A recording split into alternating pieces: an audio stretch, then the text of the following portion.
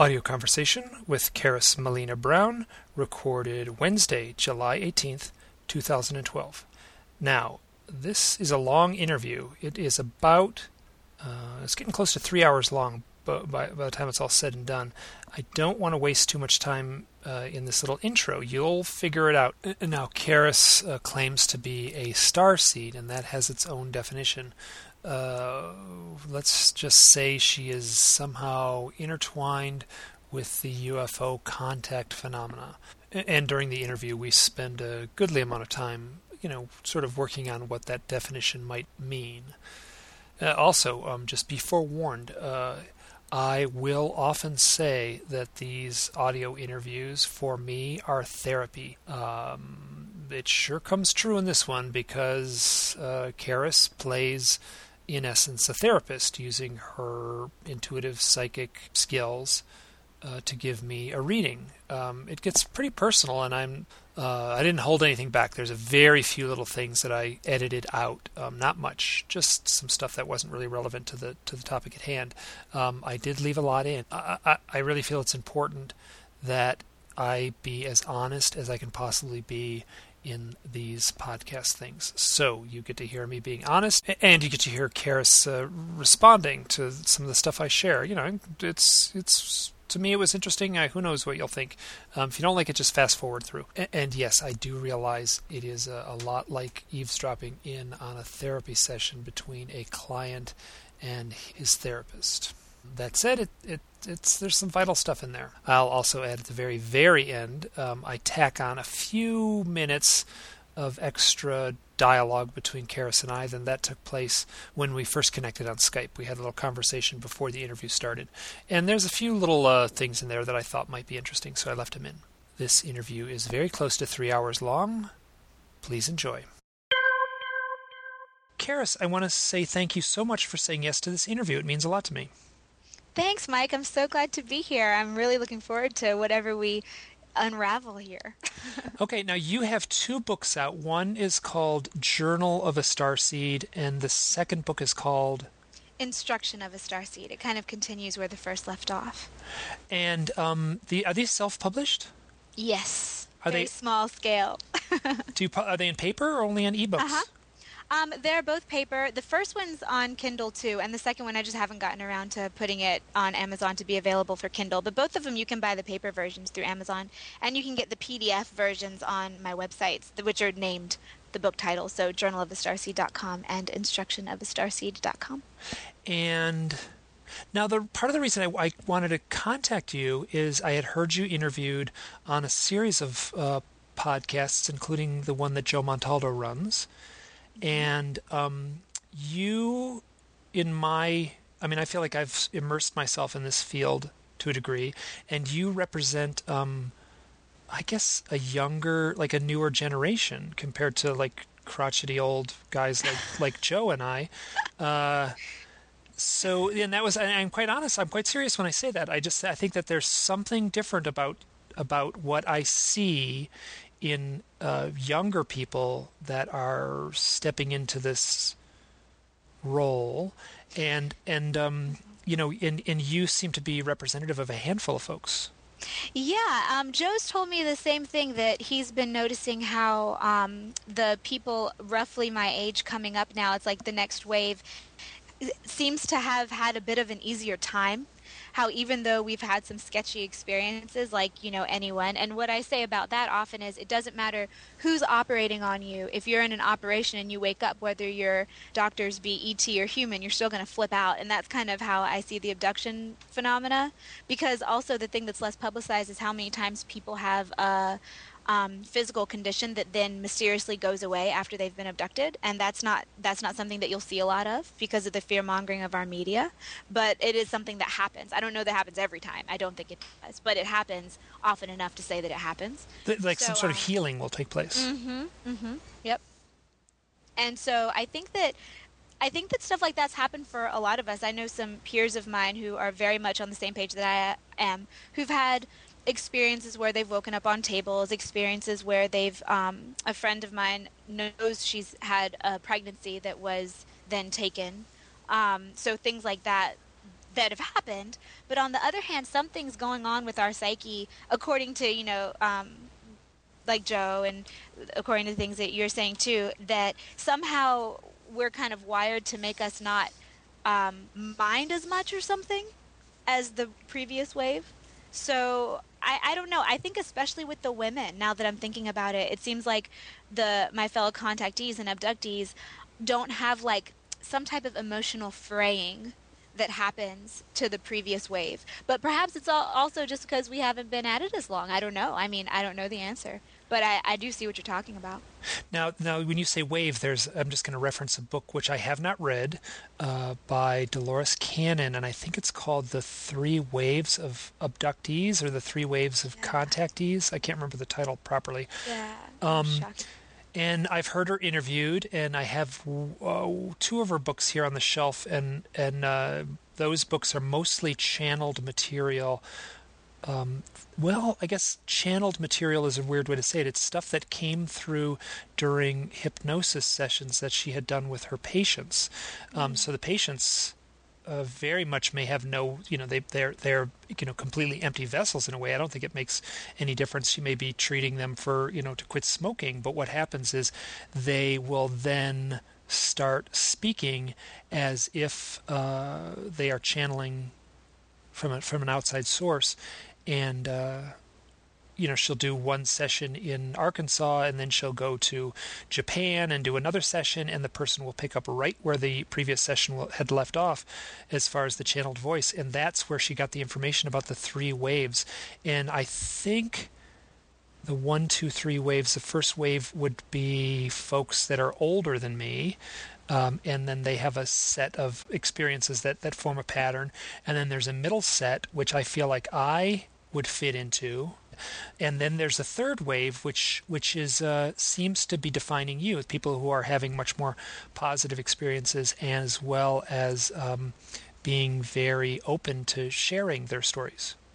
Yeah, I've heard her speak of it, and I know of the book. I haven't read it, but it's on my list, to plan to read. But I know that when I heard her speaking of the waves, the second wave, the same one you say that resonates with you, I remember thinking, oh my gosh, that exactly matches my dad, my father. The first wave or the second wave? The second wave, and my father is in his early mid-50s. So yeah, it definitely... I hear you, and it makes sense. And I don't remember what she said about the third wave. I think in the interview I was listening to, I don't think she got to the third wave. I think she mostly was talking about the first wave and second wave. But it makes sense, and I think that it's connected somehow to a pattern I've noticed in family lines that have extrasensory perceptive gifts, like psychic gifts or any of that kind of stuff, telekinesis or whatever, ESP, that kind of thing.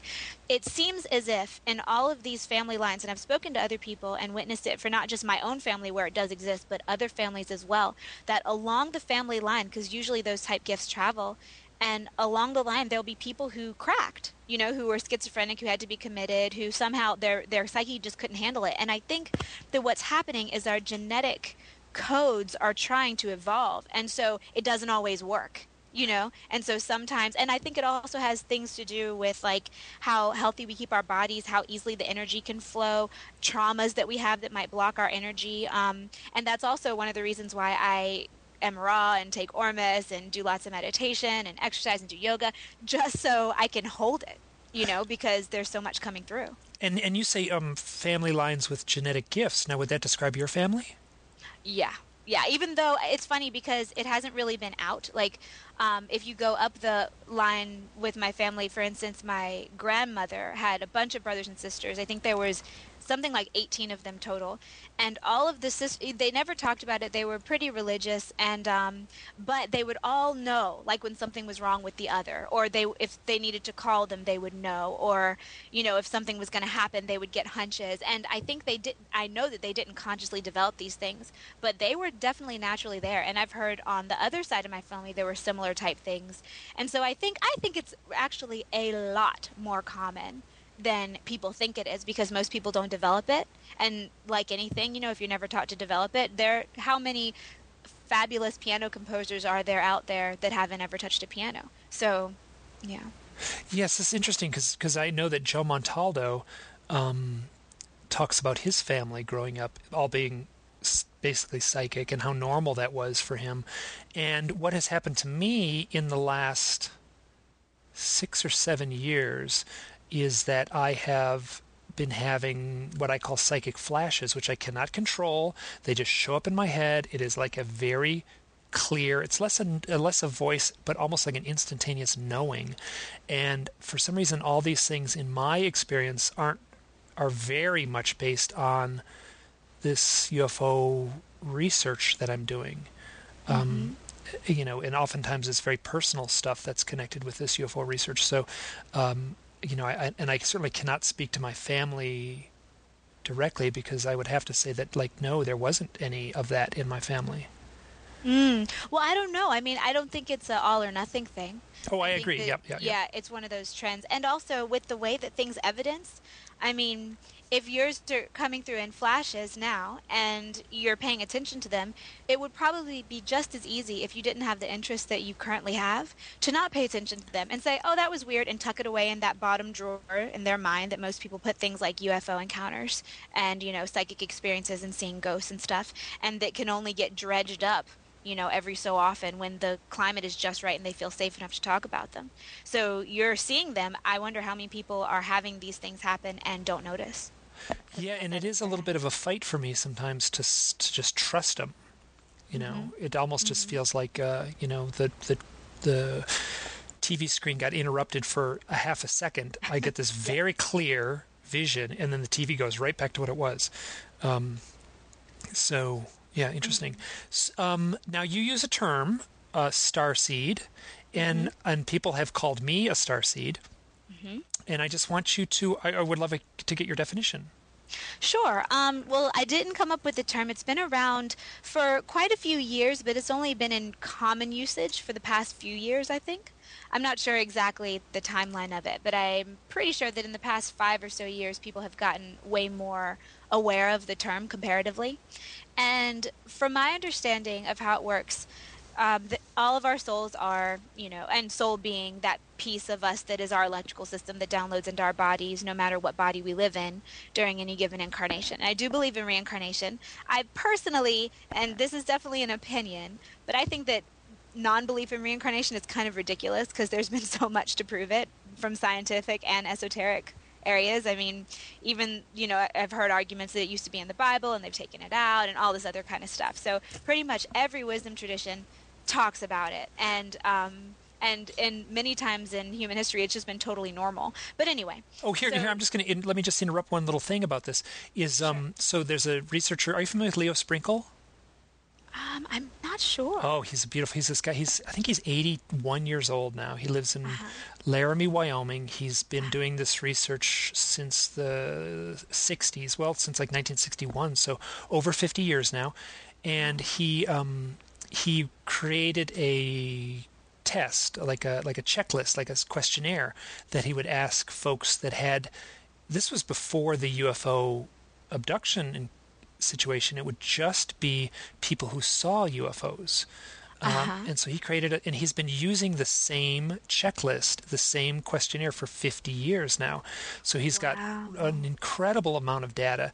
And, he just says, the one thing he says about this, his collection of data is that a couple things have come out, and one of the more pronounced things is belief in reincarnation is statistically, and this is going back 50 years, he basically says it's at 100%, where people who have even seen UFOs seem to come in at believing in, and I don't know what it would be with the general public. I assume it would be quite high, but his findings are so high that he basically just sums it up as 100%. That makes perfect sense, because also I know I've been in a position where I could see the UFO, but the person right next to me could and then couldn't see it, and then could and then couldn't see it. And I myself am looking at it, and they're dancing around in the sky right over us, but they're very small and way high up, but making maneuvers that airplanes can't make, that birds can't make, like bouncing back and forth across the sky. And they kept kind of winking in and out, but it was a totally clear day. And that to me says they were going interdimensionally. And so I also think that something about your paradigms, your mind, what you think is possible, keeps you from seeing them or allows you to see them. And the same thing with the cloud ships. I've been with people because it can be a sky full of clouds, and then one of them will be a cloud ship, and I still cannot tell you exactly what it is that I'm seeing that lets me know it's a cloud ship. But I've been with other people who can also see them, and then we'll start comparing notes about what we're seeing, and it's kind of like looking at a magic eye book, and the longer you look at it, it transforms and becomes this other thing. And I know it's been accurate because the one person I saw it with, when there was one right over us, very low, but it looked like this ephemeral cloud, and then the more you looked at it, it stopped looking like a cloud. And my friend started describing aspects of it that she had no, because she wasn't into ufology, she had no way of knowing that that was what is on the ships, but I did know because I'd been told such things in meditation.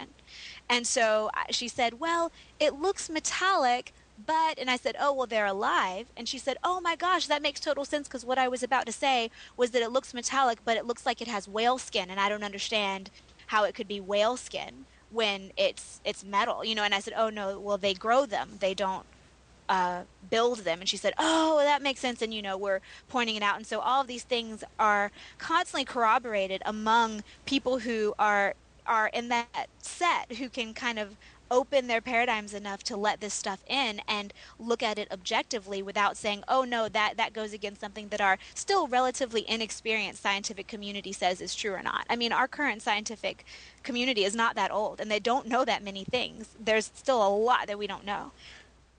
And the current scientific community is so entrenched in dogma that this topic, just what we're talking right now, would be dismissed with outright contempt by anyone. Yes. Well, even if they didn't dismiss it with contempt, they would dare not whisper their interest about it, or they wouldn't get funding for their next scientific set of studies that they would be doing through their university, probably. So definitely, even though there are studies that corroborate it, and that we can't look at those. Yeah, let's ignore those.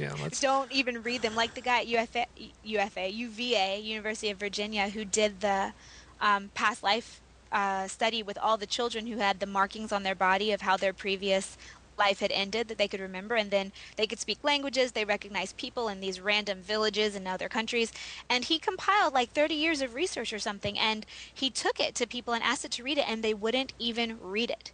And he was from a reputable institution, had done a long study, and they wouldn't read it. And that to me says fear and dogma and being terrified of having your reality shaken up. Are you familiar with the Arecibo message? I think is what it's referred to as. No. There was a crop circle going back probably less than 5 years, maybe around 5 years ago, might be more even, where there's a radio telescope in England that scientists use to listen to transmissions and such from the stars. Innocent transmissions, that's the wrong way to put it. Astronomical studies, let me put it that way. Sure. And in the 70s, I think, they sent out a message to the Arecibo telescope where it had a very, very simple code. And in that code, had a, depiction of where Earth was in comparison to the sun. It had a depiction of carbon, the molecular structure of carbon, saying that we were basically carbon-based beings. They had a little outline of a human figure and a few other small things, illustration of the DNA chain also. And that got sent out. And then there was a crop circle right near this, I think it was called the Tribolton crop circle, because it was right near the Tribolton listening station. So right next to a listening station, there was this elaborate crop circle that was exactly the same as the Tribolton signal, except the DNA was slightly different. The planets were slightly different aligned. The little outline of the figure, instead of being a anatomical human, looked like a little gray alien with a big head. And instead of carbon, there was a carbon molecule represented. It was silicone. I've heard that. Yeah, that they're silicone-based. So they basically, the crop circle researchers went in, knocked on the door of the laboratory, at the base of this telescope receiver, and said, "Well, you guys should come out here and take a look at the this crop circle that formed right next to your building here," and the scientists wouldn't even leave the building. Yep, I'm not surprised at all. And there are a couple things about that. The first, well, it's interesting that you said silicon, because silica is something that a lot of star seeds. I was on a radio show one time. I think it was called Starseed Radio Academy, and they said, "Oh, you don't take silica? You should take it because it's good for your brain and stuff like that." And a lot of star seeds really benefit from taking it. So I started taking it, and it was just these drops that you put in water, like 10 a day, 10 drops in a glass of water once a day. And the first day I took it, it was as if my brain tingled, and I was outside in my backyard in the grass, and it was as if I could see the grass breathing, and it was just the most amazing thing. And then it evened out, and I don't take it now because I ran out and I just hadn't gotten any more, and I bet I'm going to order some as soon as we get off the computer. But it's interesting because back to the starseed thing, it would make sense that if you do have some type of ET heritage or DNA, or even just energy systems, that certain things would help you to become more yourself and help your physical body to kind of work better. And I think that silica works kind of similarly as Ormus, that usually it's more in our body, but our current lifestyles kind of leech us of it, like with EMFs and not eating fresh organic fruits and vegetables as much, that carry these things more strongly. And I also think super interesting, and this is kind of some beef I have with the scientific community, which there's a lot of it because I think that some things they do are just kind of ridiculous. But why do we think that something that's evolved enough so it can travel faster than the speed of light, in and out of dimensions, have completely clean energy, would use radio signals to communicate? We barely even use radio signals to communicate anymore, and we're only 100 years into our propulsion evolution. So it's just hilarious to me. And they don't take into account things like contactees who have regular conversations with these ETs, which happens all over the world. But they'll do radio signals. It just blows my mind. There's a cartoon, and it's a friend of mine. His name is Mac Tonys. He passed away in 2009, but he had this cartoon that he posted it on his blog and said, like, this is the one cartoon I wish I had written. And it shows these two ants, and they're drawn pretty crudely, but they're obviously like on the on the tiles of like a kitchen floor. And the two ants are saying, we have searched these tiles for the appropriate pheromone recepting trails that would indicate life beyond our realm, and so we have now concluded that there is no other life beyond us. Exactly. And so let me just jump back to that now to make things even stranger. That Arecibo or Chilbolton design that showed up in the crop that the scientists wouldn't look at. There is a crop circle researcher named Colin Andrews, and he came forward and got a lot of flack from the UFO research community, or whatever, the crop circle true believers, and said that due to his research and due to some information that he received, he found that crop circle was not genuine. And I don't know quite what that means. And he is now. Here's another thing that came out recently. Colin Andrews is within, I think it was just at the very last weeks of 2011. So you got right at the dawn of 2012. He makes this announcement at a conference that he is in fact an abductee. So he must be in his close to 70 maybe. And he has been doing this research. He's actually the person who coined the term crop circle in England. Wow. And so here he is, like, basically saying, like, oh yeah, me too. I'm an abductee too. I'm a contactee too. And we spoke just briefly before we started this this interview thing here. And that was one of the things I said, is like I have this suspicion that it's probably not 100%, but it's probably a very high percentage of the people who are doing this kind of research are, in fact, abductees or contactees, and some of them may not know it. But that did not surprise me, and it doesn't surprise me. It almost surprised me when people aren't contactees or abductees and they're doing this kind of research. Yes. Same here, because why would they be attracted? It's like you talk to some people about it and their eyes glaze over and they start looking past you, and then you talk to other people about it and they really perk up and like light up and lean in and start saying, oh, really? And it's easy to see. And there are tons and tons and tons of contactees, tons of starseeds. It's not rare at all. And I suspect there is some sort of continuum where some people are getting lots of contact it's interceding with their lives in ways that force them to take the subject seriously, and then others may have had just fleeting contact. So I don't know where. I mean, that continuum is anyone's guess, because we're dealing with a phenomena that can cloak itself, and it can also hide memories. Yes, absolutely. And that's something that I even struggle with now, is I know I don't remember the half of what happens. Um, I'm getting more and more all the time, though. I've been making requests, and then I'll have this crazy memory. Just a couple of weeks ago, I was asking if I could remember more because I'd been told by people that they had seen me on the ships. And like a lot of people in a relatively short period of time. Like a lot of people, meaning like how many people?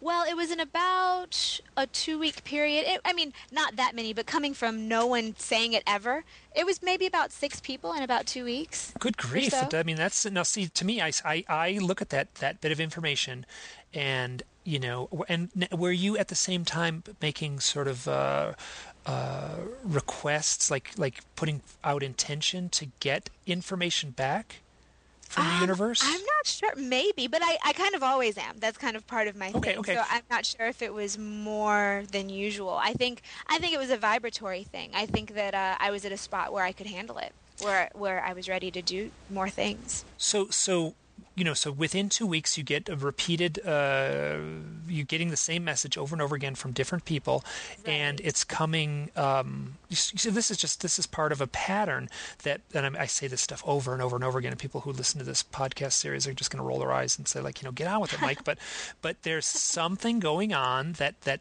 makes it very difficult for me to say that what is happening is metal spaceships flying here full of scientists from another planet. Yeah, I don't believe that that's true. Yeah. Okay. So I interrupted you, which I'll probably do more than a lot No, here. But feel free. so you said, so let's just jump back. You said people were telling you over and over again that they had seen you on ships. Yes, and in like a comforter role, so not just like walking around and staring off into space, but interacting with them, for instance, or interacting with other people and kind of soothing them and helping them, which is something that Joe told me. It was his opinion that I was probably going to do because I had started kind of early in my life, years wise versus a lot of other people, and he said that he thought it matched up with people who he knew who ended up being what he calls keepers. Yep. I just wrote keeper down on the paper here, just as you're Uh-huh. saying that. And then I had people come to me and say, "Oh my gosh, I was on a I was having this, experience, and I was on a ship, and I was so scared. And then there was this woman standing in front of me, well, floating in front of me, comforting me, telling me she loved me, telling me it was going to be okay, that I was safe. And then I felt calm. And then the next day, I realized that I knew that person, and I was searching my brain, couldn't figure out who it was, and then I figured out it was you." Or I've heard from other people, yeah, I've been seeing you on the ship since we were little, and I remember seeing you there when we were little, and I remember seeing you there as we've grown up. Now, no, And just I have to interrupt because these are sort of pragmatic questions here. Now, were these people who grew up near you? no, no, across the country, sometimes in different countries, never seen them before. The first one I said, she had met me on a Skype call, on a group Skype call for a project I was working on the week before. And then she said, she remembered me because I have a mole on my face. And she said, I recognize that. Where have I seen that before? And then she was kind of going through her brain files to figure it out, and she realized it was me. And so after all of this, I made the really strong request because what happens is I communicate with them on a mental telepathic level pretty much constantly whenever I want to. I go into formal meditations about once a day and get information and write it down, ask questions or just ask for general stuff. And then also throughout the day, if I kind of open up my link, then they're there and we talk or whatever. But when I'm about to have a physical contact, when I see a UFO in the sky, when I can feel the presence near, which is kind of similar to feeling ghosts around, but it's not the same. It's definitely a different flavor. But if people have felt a ghost in the house, then they'll know what I'm talking about.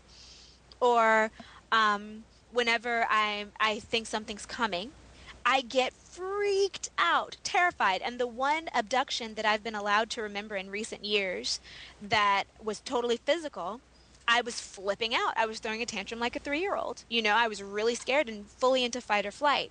And I think that that's part of trauma stored in the physical body that doesn't go into, the astral bodies and the etheric bodies. And I also think it might be something having to do with our development as a species, and that it's this weird paradigm shift that whenever I'm going to see them and they come around, I start shaking. I can be having a conversation with a friend or another energy worker, and we can start to talk about them, and we can feel them start to come in, and my body will start shivering as if I'm cold. And that's a trauma reaction, and it's a trauma release, an energy release reaction. And I won't be necessarily afraid then. I'll just be shaking, and I'll notice it, and I'll say, oh, ooh, something's happening, because I started to shake. But anyway, I asked them, I said, okay, well, if I'm acting as a keeper or as, a ambassador type person on these ships, then I must not be freaking out on some level. Like, I must have gotten over this. And so I want to be there. I don't want to be here. I want things to progress, but I don't want to be in fear. And the response was, well, understand that you will remember. Okay, if you remember, everything will shift, because what you're afraid of, you won't be afraid of anymore, because you will have realized you already have been through it. And I kind of had an idea of, this gigantic ship decloaking in the sky, whereas normally I'll freak out. But if I remember all the times that I've seen it, where my memory's been wiped, then of course I wouldn't freak out. And they essentially said everything will change because you'll start kind of being a different person, because you'll start having all these experiences that would shape you, but that aren't shaping you because they're wiped. Are you sure you want the activation? The question came, are you sure you want it? Because everything will shift. And I was like, heck yeah, of course. How do you say no to that? Of course I want to know what's been going on. And I was sitting there in meditation, and my body started jerking and convulsing as if I were being electrocuted. And I wasn't. I felt fine, but I felt all these chills going through my body, and my body was physically moving and jerking and shaking as if I were being electrocuted. And that went on for a couple of minutes. And then after that, I remembered more details of an interaction that I had. And since then, that was kind of one of the catalysts that a bunch of stuff has started coming. Inspirations have started coming a lot more frequently. Synchronicity has been out of control. I've started... I don't mean to laugh, but... So. Oh, no, true. Yeah, it's hilarious. I've gone completely raw again, which makes a huge difference. I've started taking Ormus, which is huge, which I haven't done in a few years. Say, what's Ormus? Ormus. It's spelled O-R-M-U-S, and it's a monoatomic element. Ordinarily, it's made from gold. I have a hunch that it's easier to make from gold, and that's why they use gold to make it, but I'm not sure. I'm not really well-versed in the science of making Ormus. And apparently it's always in our body, but kind of like the silica thing, it's leached out of us by EMFs and by polluted food and stuff like that. And the more of it you have in your body, it kind of restructures your DNA, because it fills in holes that are normally there. So it's good for aging, good for illness, good for mental clarity. People have taken it who have then had reverse development, so been kind of healed, with quote fingers, of things like dyslexia, ADD. When I was taking it the first time and raw at the same time, the two kind of go hand in hand for me. My body structure changed. My frame got leaner. I wasn't trying to lose weight. I lost about 20 pounds, and that was a lot for me, because I only started off weighing about 100, like under 120. Good grief. I know, and I wasn't trying to lose weight at all. And I didn't necessarily look thinner. My body just became, and I was my muscular tone increased, and I wasn't working out that much. I was doing Kundalini yoga a few times a week, and that was it. And my eyes got brighter and more iridescent. My teeth got whiter. My facial bone structure became more symmetrical. And I had been flat-footed my entire life, and arches appeared in my feet, and I wasn't flat-footed anymore. And this was the combination of raw food and the Ormus. Yes. And that's also when I started to realize that I was a contactee. It was all the same time, the same like 3-month time period. And when would this have been? That was in early 2010, because I was staying with friends in Texas. Early 2010. Okay, so wait a minute. So I'm just going to interrupt. So early 2010, you first realized you had some sort of contact experiences. It's presently mid 2012, so we're talking just slightly over 2 years, and you've already written 2 books, and you have a website and a blogs and. Mm-hmm. It's as if some activation thing went off, and I was like, okay, I'm on now. My beacon is lit. Yeah, it's very strange. It's not uncontrollable. I mean, I could choose not to do it, but could you? Let me just ask you. I'm gonna play. It's happy because I love it and I'm into it. And I mean, in the very beginning, when I thought I was like completely just ridiculous and I didn't know what was going on, it bordered on obsession. I would sit in front of my computer for 12 hours at a time and do information binges ordinarily, and that was before I even knew that there was even such a thing as a contactee. I had no idea what that was. And then I was having, because I had already been well versed in meditation and esoteric studies, but not related to UFOs. I'd done a master's thesis on exceptional human experiences, but I'd mostly done it on psychic experiences and seeing into other dimensions. It's funny because one of the exceptional human experience categories, there are 7 or 8 of them, is ET, UFO encounters, abductions, that type of thing. And when I wrote my thesis, every time I wrote that, I would skip over that one. Like I would write it, but I wouldn't even look at it. And now I recognize a mental block because all the rest of them I researched, and that one I would just type quickly and move on.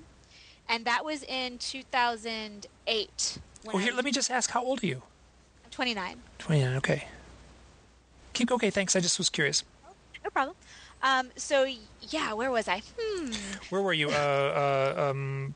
Raw, arches appeared in your feet. So, and I was meditating a lot, as always. I mean, I have meditated a lot for several years now. And all of these spirit guides started coming through. And there was this one day I was sitting on the floor in my bedroom, and I realized that the room was full of entities. And I got really scared. And now in retrospect, I realized that they're ETs, but all I knew at the time was they were in another dimension, but they were filling the room. And I got really scared, and I did this really heavy-duty clearing that I had used before when I would exercise a space of negative entities or harmful ghosts. And so I did this huge clearing of, anything, the intention was anything that isn't of the, highest intention here. And because I wasn't sure, and it just seemed there were so many, and I got really scared. And so I created this huge vortex in the room and swirled the energy around and called in all the, clear out kind of guys that I know and asked them to come. And then afterward, everything calmed down. And that took, I don't know, a couple minutes. Things like that usually go pretty quick for me. And everything calmed down. It's like the tornado stopped, and they were still there. And they were kind of like, no, really, we're really friendly. We've always been here. And it was and I felt slightly chastised, not because they were chastising me, because I was like, oh, my bad, I just attacked you, and you're actually my friends. And then they essentially gave me this whole spiel on how you have your physical family, and then you have your soul family on Earth who you meet and feel that instant connection with, and then you also have your soul family who isn't incarnated, and they act as guides. And they're not always ETs. People have just humanoid spirit guides. They have angelic guides, Davic nature guides, animal guides. It's kind of across the bridge there, everything. But what they essentially have said since, and the way it's been described to me that I absolutely love, and this goes for any guide, but definitely for ETs, the way that I'm related to them, is it's as if you're playing a video game. When I was in college, my boyfriend at the time loved this video game that was a driving game, and I sucked at it. I never played it, but I would sit next to him and be his co-pilot and look at the map. So he could look at the road that he was driving down, and I could look at the map and say, okay, go left, go right. And he never had to look at it, so he did a lot better in the game than someone who didn't have someone next to them saying, okay, this is what you do, and had to take time to look at the map. And they essentially said that we can see the map. And so that's how we give you directives. And we're not there. We're not incarnate in physical form, but we get a better view of the situation, and so can give you advice that you just don't have the perspective to see because you're so focused on that you're doing at the moment. Huh. This is interesting. And I'm not sure what question I asked to start all this, but so let's just go back. So the definition of the starseed. Starseed. So you've got the souls reincarnating over and over, a bajillion times. I don't know how many times. But it makes sense to think that all of them wouldn't incarnate on Earth. The universe is infinite. And now we're finding out. I love how, the scientific community is slowly feeding this information like, oh, well, there are lots of stars that could have habitable planets. It's gotten to beyond lots of stars. It just seems like it just seems like every time I check some sort of little science website, they're finding, last week has since been triplicated or quadruplicated or, Yeah, and then it's like, oh, and now we find out that there are Earth-sized planets, and now we find out that they're in the life zone, or whatever it's called, where it's not too hot, not too cold, which is, by our standards, who's to say that something else can exist at a totally different temperature range with totally different elements making up its life form. But anyway, with our limited viewpoint, and it's coming out more and more and more all the time. And that's just really fun to see. But anyway, and that's just humanoid type. But it makes sense to think that we wouldn't all be from Earth. You know, we've incarnated different planets, had different experiences, maybe even different dimensions, lots of lives not even in a physical form the way that you and I would define physical. And sometimes someone incarnates on Earth who's mostly or recently or generally or whatever not incarnated on Earth, but had incarnations in different spots. And when that happens, and this is the second, so that's the first definition of starseed. And then the second part of the definition is this is something that's a little bit harder for some people to kind of grab, and it took me a while to really grok it, you know, to get it in my head and really understand it and link it with the first. But when a baby is created in vitro in a woman's womb, you know, the soul is like the seed, like the grain of sand, and the body grows like the pearl around the soul, you know, so it's like each soul grows its body. I mean, I think there are exceptions to this, but generally speaking, which is why people who do have, say, past life recollections can recognize the people that they now know. They say it's something about the eyes, no matter what ethnicity you are, what race, what gender, anything. Your eyes are always really similar, no matter what incarnation you're in some way that's hard to describe. So if the soul grows the body, and you're used to incarnating in not an earthly body, then it makes sense that there might have to be adjustments made to that body so that you can survive in it and so that you can fit, literally fit in the body. So that's why a lot of women who are pregnant with star-seeded children have contact experiences. And usually it runs in families. So it's likely that if a woman is having a starseed, she's probably a starseed. And that's why abductions happen. And women have these really vivid dreams, sometimes abduction dreams, sometimes not. Really vividly colored dreams, I've heard, and missing time issues and sometimes odd issues about the pregnancy, the way they became pregnant, or the birth, sometimes both. And I'll just jump in. I have been playing the role of investigator now. It seems like I've been reading books about this subject for 25 years, and then I've been playing investigator for probably the last 6. And I have heard so many, like I expect it now. If I talk to a woman who claims these experiences at some point during the conversation, I generally don't prompt it. They will tell me extremely strange stories about pregnancies, false pregnancies, you know, the birth of their children. Yes, so what you're saying is absolutely confirmed as far as my direct experience, you know, interacting with people who share who make these claims. Anyway, keep going. Yeah. So those two things combined, I think, are pretty much the definition of starseed. And there are also psychological and experiential things that are kind of shared.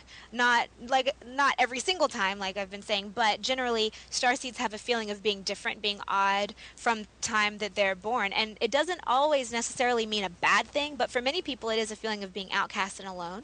They also often have extrasensory perceptions. Usually, most, if not every single one starseed that I know is highly empathic, so they can feel other people's emotions very, very strongly, and often it's even debilitating. Oh, here I'm just going to jump in now. So this is so my mom, she's actually presently she has Alzheimer's right now, but she, oh my gosh, she would. My dad would get a sore knee, and then my mom would walk around and go like, "Oh, my knee is so sore," you know, and she would just say this stuff, and then and she even told stories of.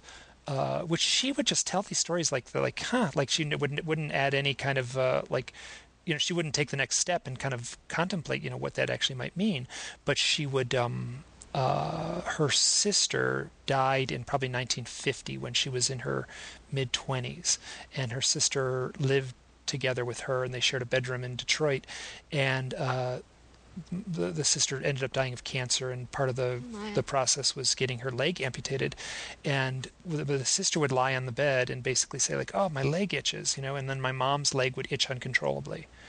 So my mom is one of the more empathic persons that I have ever had any encounters with, where she will actually manifest almost instantly like ailments that other people in the room have. Wow. Hey, didn't you just say that you didn't have psychic stuff running I in was your thinking family? about that as I was saying, and so it's interesting. There's a sort of delineation where psychic fits in one tidy little box and empathy fits in another, and I didn't jump Yeah. between the two. So Yeah, there you go. Okay. Oh, so back to you were saying we're. Oh yeah. Often starseeds are kind of obsessed with looking at the sky, which has always been true for me. Even in high school, when I was not spiritual at all, I was actually agnostic and would argue anyone to the ground that God could not exist or that God was a sadist and I wanted nothing to do with it. I would still be obsessed with the sky and looking at the sky, and everyone would make fun of me and say, Charis, are you doing that again? And I would say, what? It's gorgeous. How do you not see it? And no one else seemed to care, and it was just my weird thing, you know? And a lot of times starseeds love looking at the night sky. They'll often adopt a constellation as their own. And what's your constellation? Orion. Okay. That's, and the Pleiades are the ones that I feel most drawn to. And let's see, what else? There's often a feeling of kindred connection between starseeds. When they meet, they feel like they've known each other forever. Have you been to a UFO conference? Only one, and it was in the very beginning. So I haven't. I've been meaning to go, and now that I'm back in the Los Angeles area, I'm here around for them. So I spent about 9 months kind of away from everything out in the mountains, but now I'm back. And that's, I just am interrupting, but that's the reason I go to those UFO conferences. I just find I need that feeling of kindred friendship, even though I'm in a circle with complete strangers. Sure, and it's a different type of friendship. I mean, it's like you can connect on more levels or something, like more things can plug into each other than can with people who aren't open to that kind of stuff or who don't experience it, whether or not they're open. Some people just are, it's not their thing.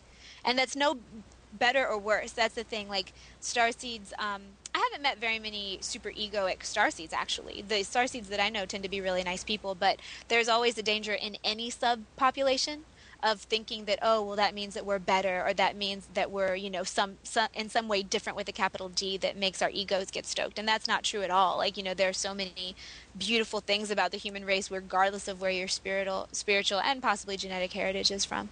But it's interesting to be in that subpopulation and get such a different experience of life, Absolutely. This is fascinating. This is going great. Well, how would you define I'm just going to. There's a lot of people I've met. They've looked me straight in the eye and they said, like, I'm a hybrid alien, and a few people have said that to me, and I will say that they have each of these individuals have eyes so blue that they are.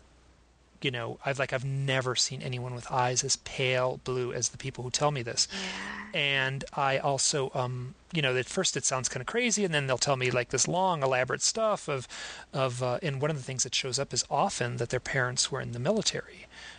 Or their father was in the military. Yeah, it gets. I mean, the blending of like so many. You're putting so many conspiratorial ingredients in the soup at a certain point that True. I'm at a loss. How to say this? One UFO researcher, his name is Miles Johnson. Like I was basically saying, like, how do you make sense of this? And he basically said, you can't make sense of it. All you can do is just listen, set the information on the table, and just let it sit there. Maybe someday it'll fall into place, maybe it won't. So that was, fair enough. That's good information. That's not the information a scientist might want, or the advice. But so somewhere interwoven with this whole phenomena is this hybrid thing. Yeah. And that seemed hybrid starseed. Like where's one begin and the other end? There might not be an answer for this, but I can tell you, I honestly do not know. I mean, that's my growing edge right now, is the hybrid thing, because I had never considered myself a hybrid.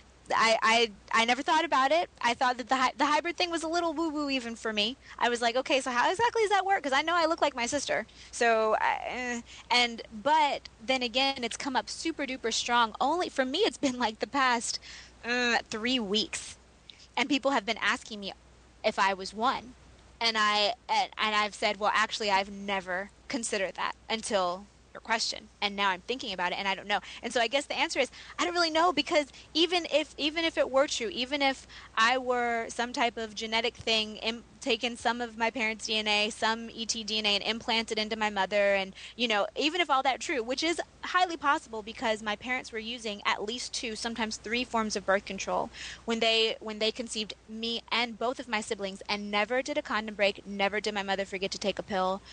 There was no way that she should logically be pregnant. But I'm just going to jump in. What's the sensitivity or the spiritual level of your siblings?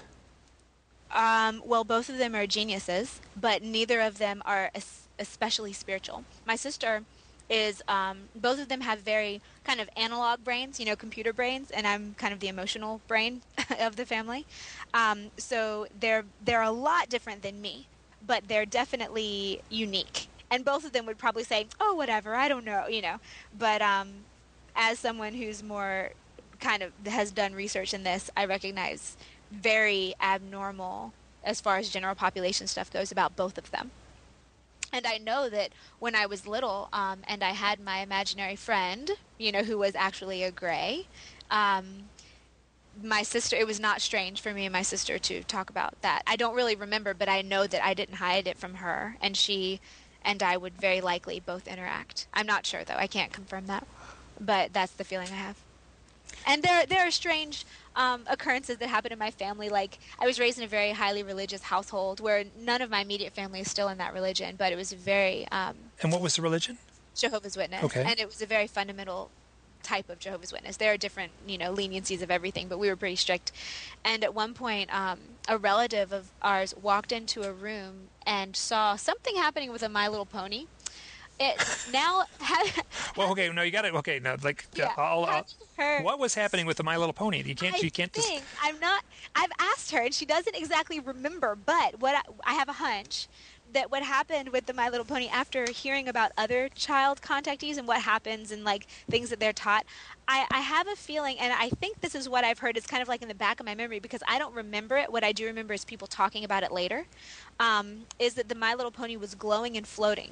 Oh, well, that's what they do. You've seen the commercials. So right? They glow and float and fly, so. Well, we were just playing accurately, right? But I've also heard that that's what the children are taught to do often when they're contactees. That they're taken and there are these classes that they're taught to do things like levitate objects and stuff like that. And from then on, My Little Ponies were banned in my house. And God bless you for that. Yeah. Okay. So I'm just going to jump in, and I.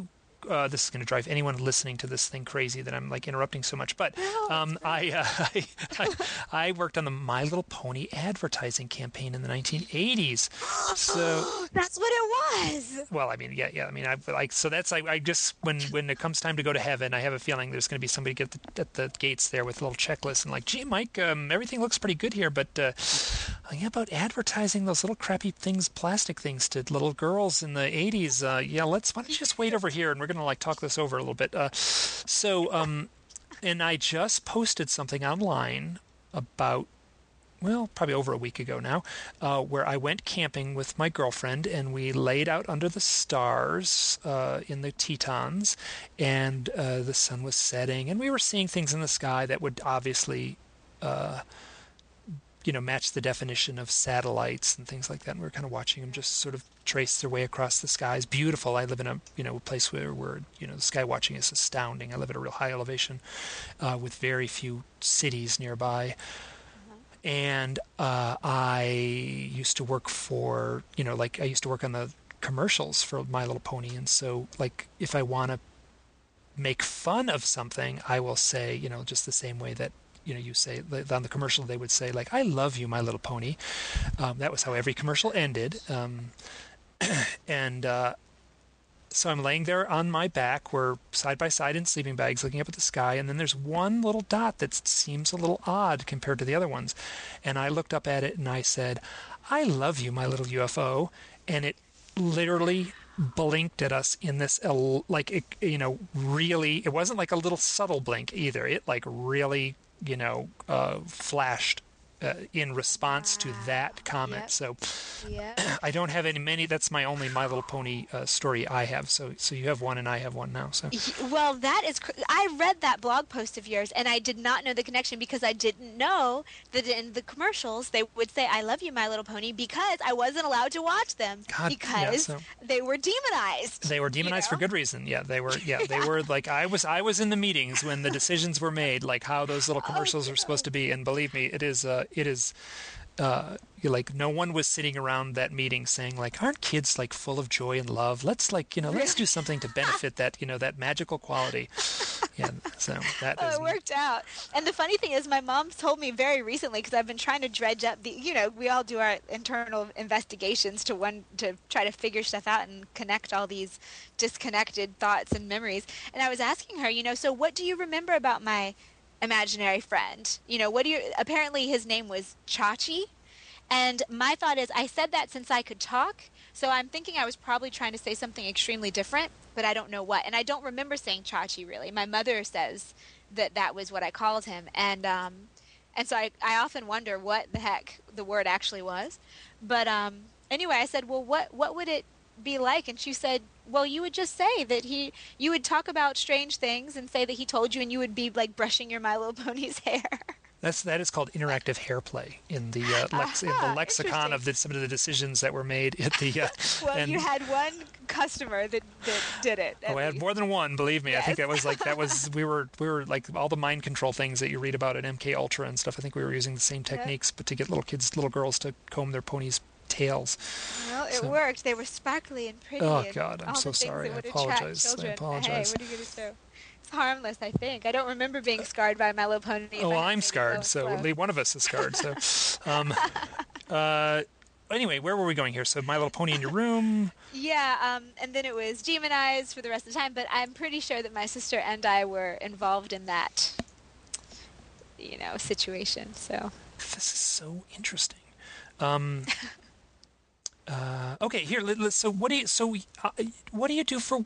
Do you do work as a like a life coach or a healer? What's your? yeah, like an intuitive. I was doing life coaching for a while, and I've also done energy healing and stuff like that. And so now they're all kind of together.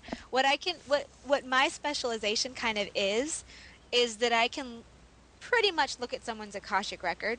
So kind of see the diorama of their life and their self. It's hard to kind of put it into words, but essentially say, okay, what they are pretty much, and where their difficulties are, and I can usually see their best option, like what kind of lights up the most from their current standing point, as the best as far as their personal progression on this incarnation goes, so and give them some information that they might not have. But what usually happens is it's stuff that they already know, but they talk themselves out of.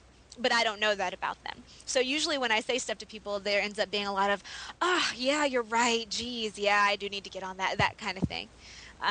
It's really fun. I like doing it a lot. So during the back and forth little email sessions we did, as I was asking you to do this interview, one of the things, because I read that and I heard you talking about it in another audio interview, and one of the things I asked was like, ooh, would you want to do that to me, or like, play the role of life coach intuitive and have me be the client patient? Yeah. And you said yes. Uh-huh. Now, how would that work if we were to do it? Well, if we were to do it, I would ask.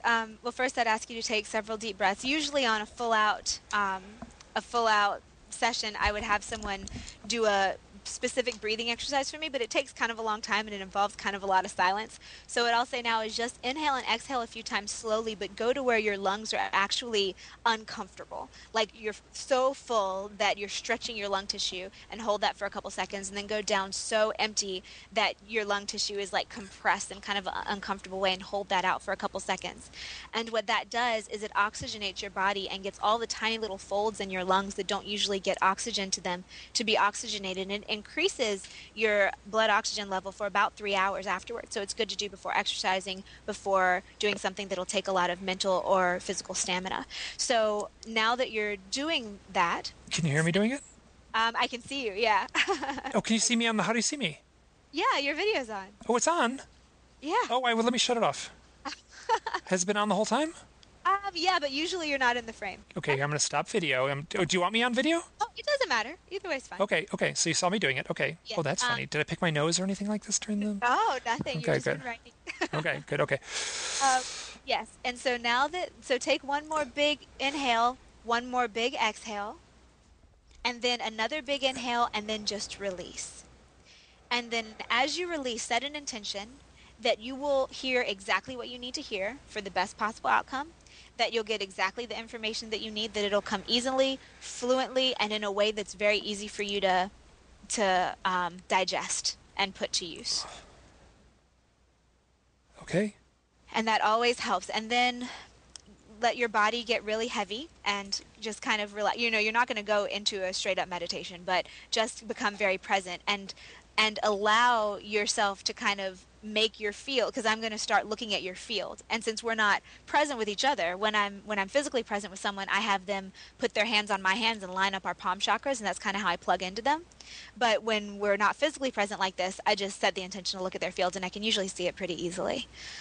So let's see. Okay, I think I've gotcha.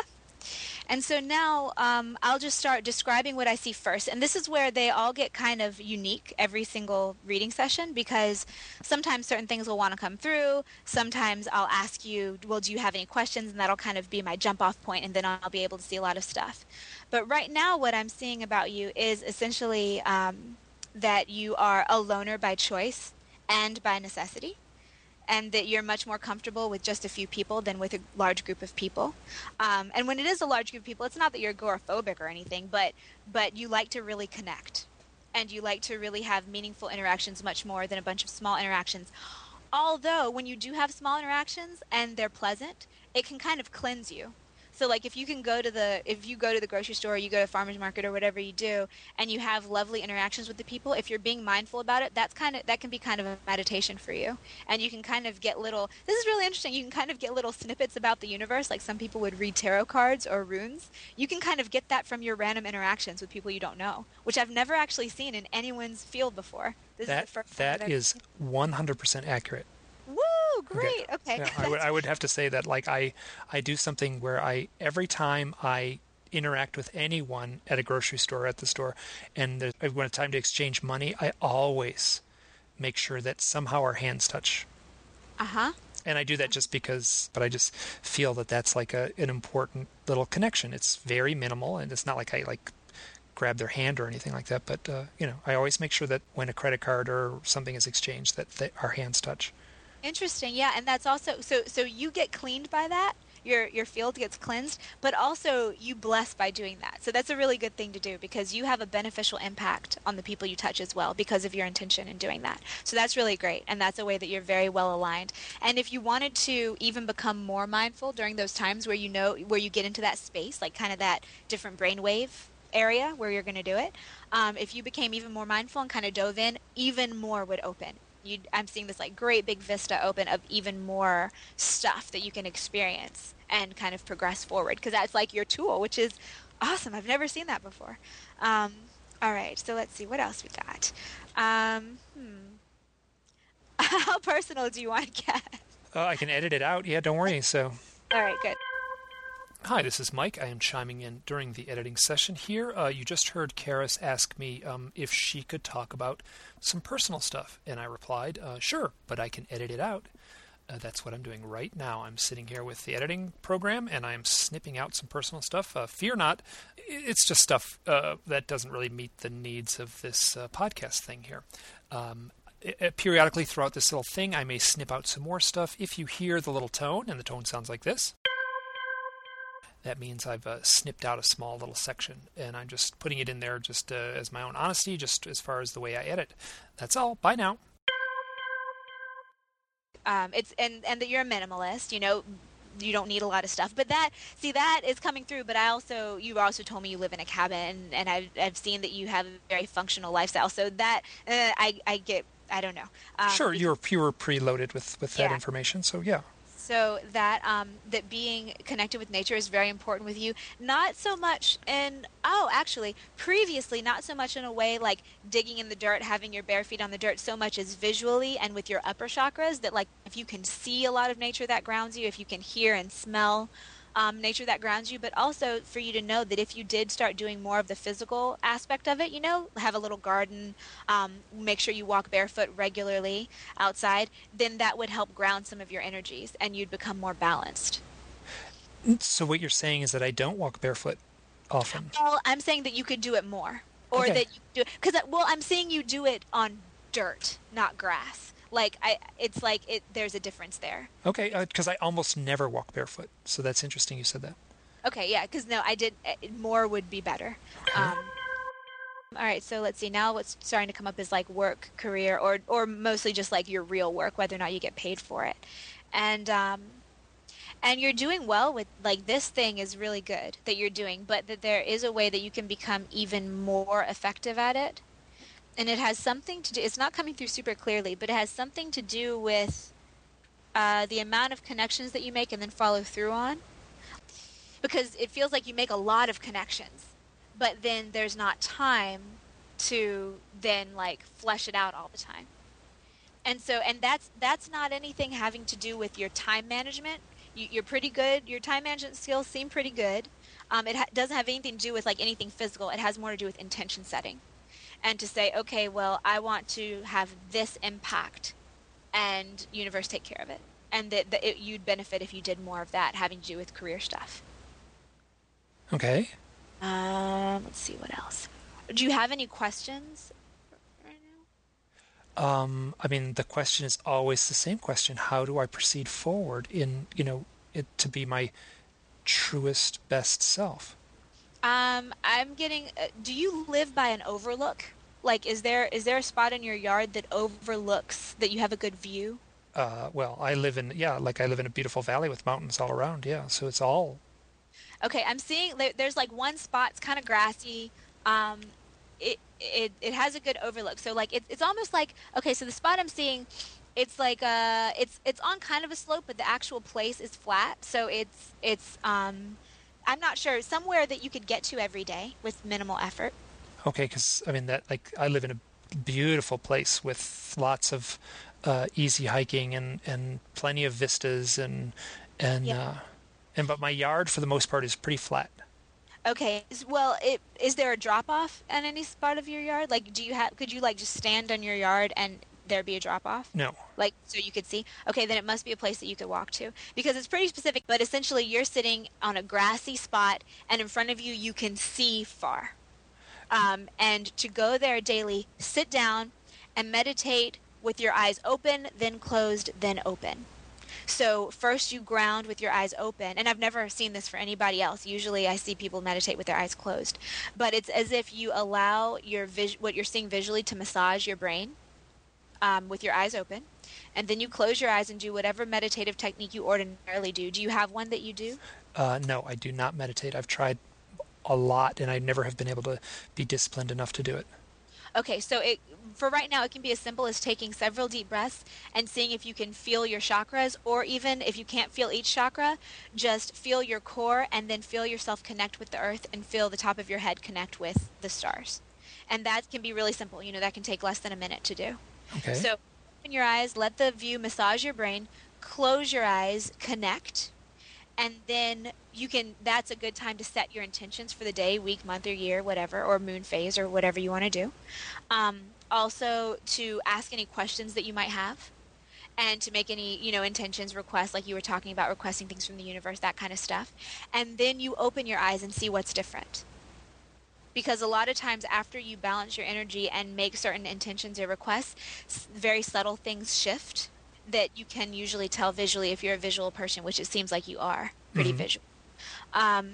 And you open your eyes and see what has shifted and sit there and see if anything else comes, and then you wrap up your meditation and leave. And so that whole thing could take less than 10 minutes. I mean, it could take a lot less than 10 minutes. It could take less than 5. Okay. But if you make that as daily as you can, which is, I mean, it's hard to jump into a new routine every single day from the first day. But if you make a strong intention and make strong strides to go that direction, your intuition would open up drastically and quickly. Okay. Yeah. So there's that. That's the main one that came through. Also, it might be a good idea for you to make sure that you're extremely hydrated, eating good food, just to have your body working well. Okay. And yeah, that pretty much feels like it. It feels like you already do a lot of the brain stuff that you would do. Like you already read books that would enhance your perceptions. You already interact with people that are expansive as far as your connections go. You don't interact with a ton of people that bring you down. And so everything else feels pretty good. It's just the meditation thing. And also, is the more mindfulness you can bring to your life, the better, because since your avenue is everyday life, which is fabulous. I know a woman whose avenue for what's the word I'm looking for? Divination is her children. And whatever's going on with her children is going on with her universe. And so she can look at whatever her kids are doing, and that's how she divines, which is fabulous, you know. And yours is everyday stuff. And it'll expand too. The more you open up and become more mindful and say, okay, I need the answer to this, and just scan the room and see whatever your eyes fall on, you know, or see what the next word you hear out of someone's mouth is, that kind of thing, then that will open up as well. But this meditation thing will really help that to open. Okay. Yeah. And that's pretty much it that you need to do. And so that's not that much, you know, just a greater sense of mindfulness and the 5-10 minute meditation. Yeah, that feels pretty good. Okay. And go on. Oh, just also the intention setting. And between those things, you should be pretty good. You should see drastic changes if you do them. Now, one of the things I have been struggling with a lot is the reality of what I have been experiencing. Like, you know, like I don't have any direct memory of, for instance, being on board a ship or something that would confirm like my suspicions of UFO contact. So I am in a place of sort of existential quandary, like this unknowing, and it has been really challenging. Well, you've had missing time, yes? Well, 35 years ago, yeah. Well, I mean, it's not very likely that someone has missing time and then it stops. That doesn't usually happen, but what can happen is people request it to be blocked. So start requesting unblocking, and request that it be gentle and that it feel very safe. And the question that's coming to my mind is, do you believe in a benevolent universe or a malevolent universe? You know, I believe that this is interesting. This is an interesting question, because one of the things I thought about before we even spoke was that, like, oh yeah, you know, I don't think I've ever talked about this, but I think I read it somewhere. I went through a period of the late 90s where I read a lot of channeled information and kind of new age books and books on higher thought and such like. And one of the things that came up was a quote, and I have no idea who it was from, and I really liked it. And the quote was something to the effect of, you know, maybe in the future, you know, scientists will develop a microscope so strong that they can look at the certain particle of the universe and realize that the actual building block of the universe is energy, and that energy is love.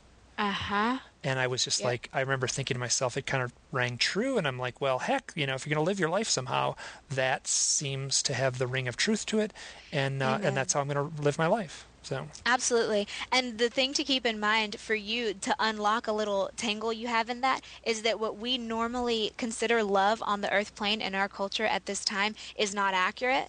But you know what is accurate. You know what's accurate. And the thing that culture calls love isn't actually love. Do you know like what I'm talking the about? thing that you know, Hallmark cards and sappy love Yeah. songs and stuff like that, And like which it's usually addiction. I was going to use the term a neediness, like a needy sort of Mm-hmm. romantic, you know, like you're not complete unless you have romantic love in your life. Yes, and you do know the difference. You know it very strongly, but just to keep that in mind as you embark, you know. Let's see, something else. Oh, have you read Ken Carey's work?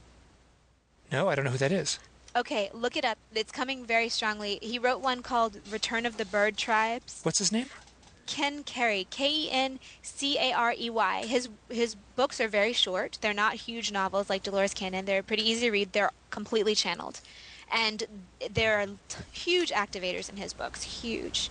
And that is coming through for you. And I loved his books. I read them voraciously. And it's funny, but I haven't recommended them to anyone in about a year. And now they're coming through very strongly for you.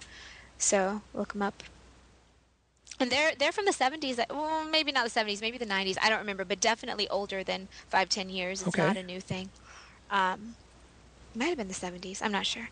So yeah, there's that, and that will help to activate you as well. And also, I'm seeing to possibly try to make time as with as much focus and intention as you would work. Try to make at least 30 minutes a day for you to just purely enjoy something. It doesn't matter what it is, and it can change, and it would be better if it does change. if it's one thing this day, another thing that day, but that your intention is just to enjoy. And it can be a walk. Like, it really doesn't matter. It can be eating a particular food that you like. It doesn't matter what it is, but something where you can be super present, not working at all, not even working in the energy form, not trying to divine or something, and just enjoying. And that will increase your vibration as well and let you move forward faster. Okay. Here's one of the things that, I mean, I may edit this out, but I've also been very clear about it. I have suffered since I was about 12 years old from clinical depression, and at times it has gotten brutal. In 1992, 93, I had a complete nervous breakdown. I would have been 30 years old, and the act of coming out of that and sort of re-entering the world again is very much a death and rebirth story, and I'm not exaggerating. And then and I was very much a changed person. I was also very, very fragile. I have been on and off medication for the last 20 years. Sometimes it works, sometimes it doesn't seem to work. I thought the medication was very beneficial initially, and now I'm trying to figure out a way to get off the medication. I presently am off the medication as of right now. Oh, nice. Congratulations. And that's hard, and I definitely understand what you're talking about. That runs in my family as well. I've been depressed, and my father struggled with depression. Actually, I think you remind me a lot of him, like a ridiculous amount, kind of. I bet you guys would very much get along very well. Anyway. What color is his eyes? Hazel. Okay. Same color as mine. Okay, just was curious. Yeah, sure. But he's definitely a starseed as well. Anyway, so two things. I have something to tell you and then something to ask you about that. One is that grounding trick when you sit on the ground and meditate will greatly help. Because that's one of the reasons that you had your breakdown, was that too much energy was trying to cycle through and there wasn't space for it, and there wasn't a grounding point for it, which is also why walking barefoot will help you. And so it fried you. It fried your circuits. And what precipitated it? Did anything happen to push you over, or was it totally random? Do you remember? Oh, I remember. I mean, what pushed me over the edge was probably just the tape loop just getting tighter and tighter and tighter and tighter. Sure. And then till it just like took over everything. Yes. And I'm not kidding. I mean, I couldn't eat. I couldn't get out of bed. I couldn't change my clothes. I couldn't, so, so it was bad. Yes. But yeah, it had it had nothing to do with like anything. It was totally energetic. Yep. It's that is common for the second waivers, and this is information I'm getting right now. And I think now I've plugged into some of your ET guides. Is that it's common for people like you. So what your guides are? Okay, let me see if I can get them back because I unplugged, and now let me see if I can. Okay. You definitely do have them. That's who is in the ship. That's why they responded when they said you loved them. You are very highly loved. And it's funny because right before you said the word deserve was coming very strongly to me. And it was, for now, you to realize that you are a precious form of life on this planet. You are doing something very unique. There's a reason for you, and that you are worthy of love. And that those things are all very true. They're not platitudes. They're not lip service. It's true for you specifically, Mike, you. And it's a hard thing, because how can you ever get anyone to believe that? If you don't believe it, how can you ever believe it? But if you let yourself get into the flow and start doing the divination, the everyday divination, start doing the meditation, start grounding yourself and being more present, you will then be able to start feeling the threads of love coming back to you, because love has always been coming to you. You just couldn't feel it. It was part of your thing. And also I think you were working off some past karma too, from past lives, actually, now that I'm open to that. So there was a purpose, but that now you're graduating. You have been graduating, and now you can have a more abundant emotional experience if you so choose. You could choose the pain path and keep struggling back and forth, but there is the option open now to not do that anymore. But more than anything, it has to do with discipline and doing the things that you know you need to do. And if you fall off the things that you know you need to do, then you'll suffer, because you'll get all out of whack, and your electrical system will start to go nuts, and you'll start to be depressed. But if you continue the things that you know you should be doing, you'll feel happy, you'll feel better. You'll move forward along your path and you won't struggle with the same struggles that you've had. And also to take full advantage of the huge astrological things that are going on right now, the alignments, all that kind of stuff. You don't have to know what it is, just know that things are shifting and ride that consciously and say, okay, this is what I choose. And this is where that intention is coming back around. What you do, the life that you do want to live, the experiences that you do want to have, even if they're just internal experiences, the way you want to feel, the way you want to think. And also to request healing and request integration of the things that you receive, because mostly you do receive stuff and it hangs out in your upper chakras and you never get it down into your body. And that's important too. Because you are still in a physical form. So you have to have both sides of the coin. And the more you can integrate it, the more you'll see stuff show up in your physical reality that reflects what you're learning. So just so you know, that the events that talked about of the the depressive episode that got so brutal in the winter of 92, 93, I feel like I have very effectively integrated, moved past, made sense of that, and so a lot of the like I feel like I'll never go through that again, and the sense of guilt is gone, and I worked hard to undo those tape loops in my head. Yeah, and you did a really good job, because now you're a good guy. You're a nice guy. People like you. You're smart. You do important things, and you're aware of this on one level. But on the other level, you don't let it in sometimes. Yep. Like when you have your rough spots. But it's true. It's just as true when you don't let it in as it is when you do let it in, or more as the layers. It doesn't look like a sometimes thing. It looks like you let it into a certain point, and then you don't let it in any deeper than that. But it's true on all the layers. Okay. Yeah. So to know that, and even now, I know that you hear me and you believe me on the top layers. So just to set an intention that it filter through, because you can't force that kind of stuff, but you can invite it and intend to receive it. And Great. I think that's, and also one more thing, I think you'll like doing ritual. Ritual will be helpful for you. Some people like it, new moon, full moon type thing.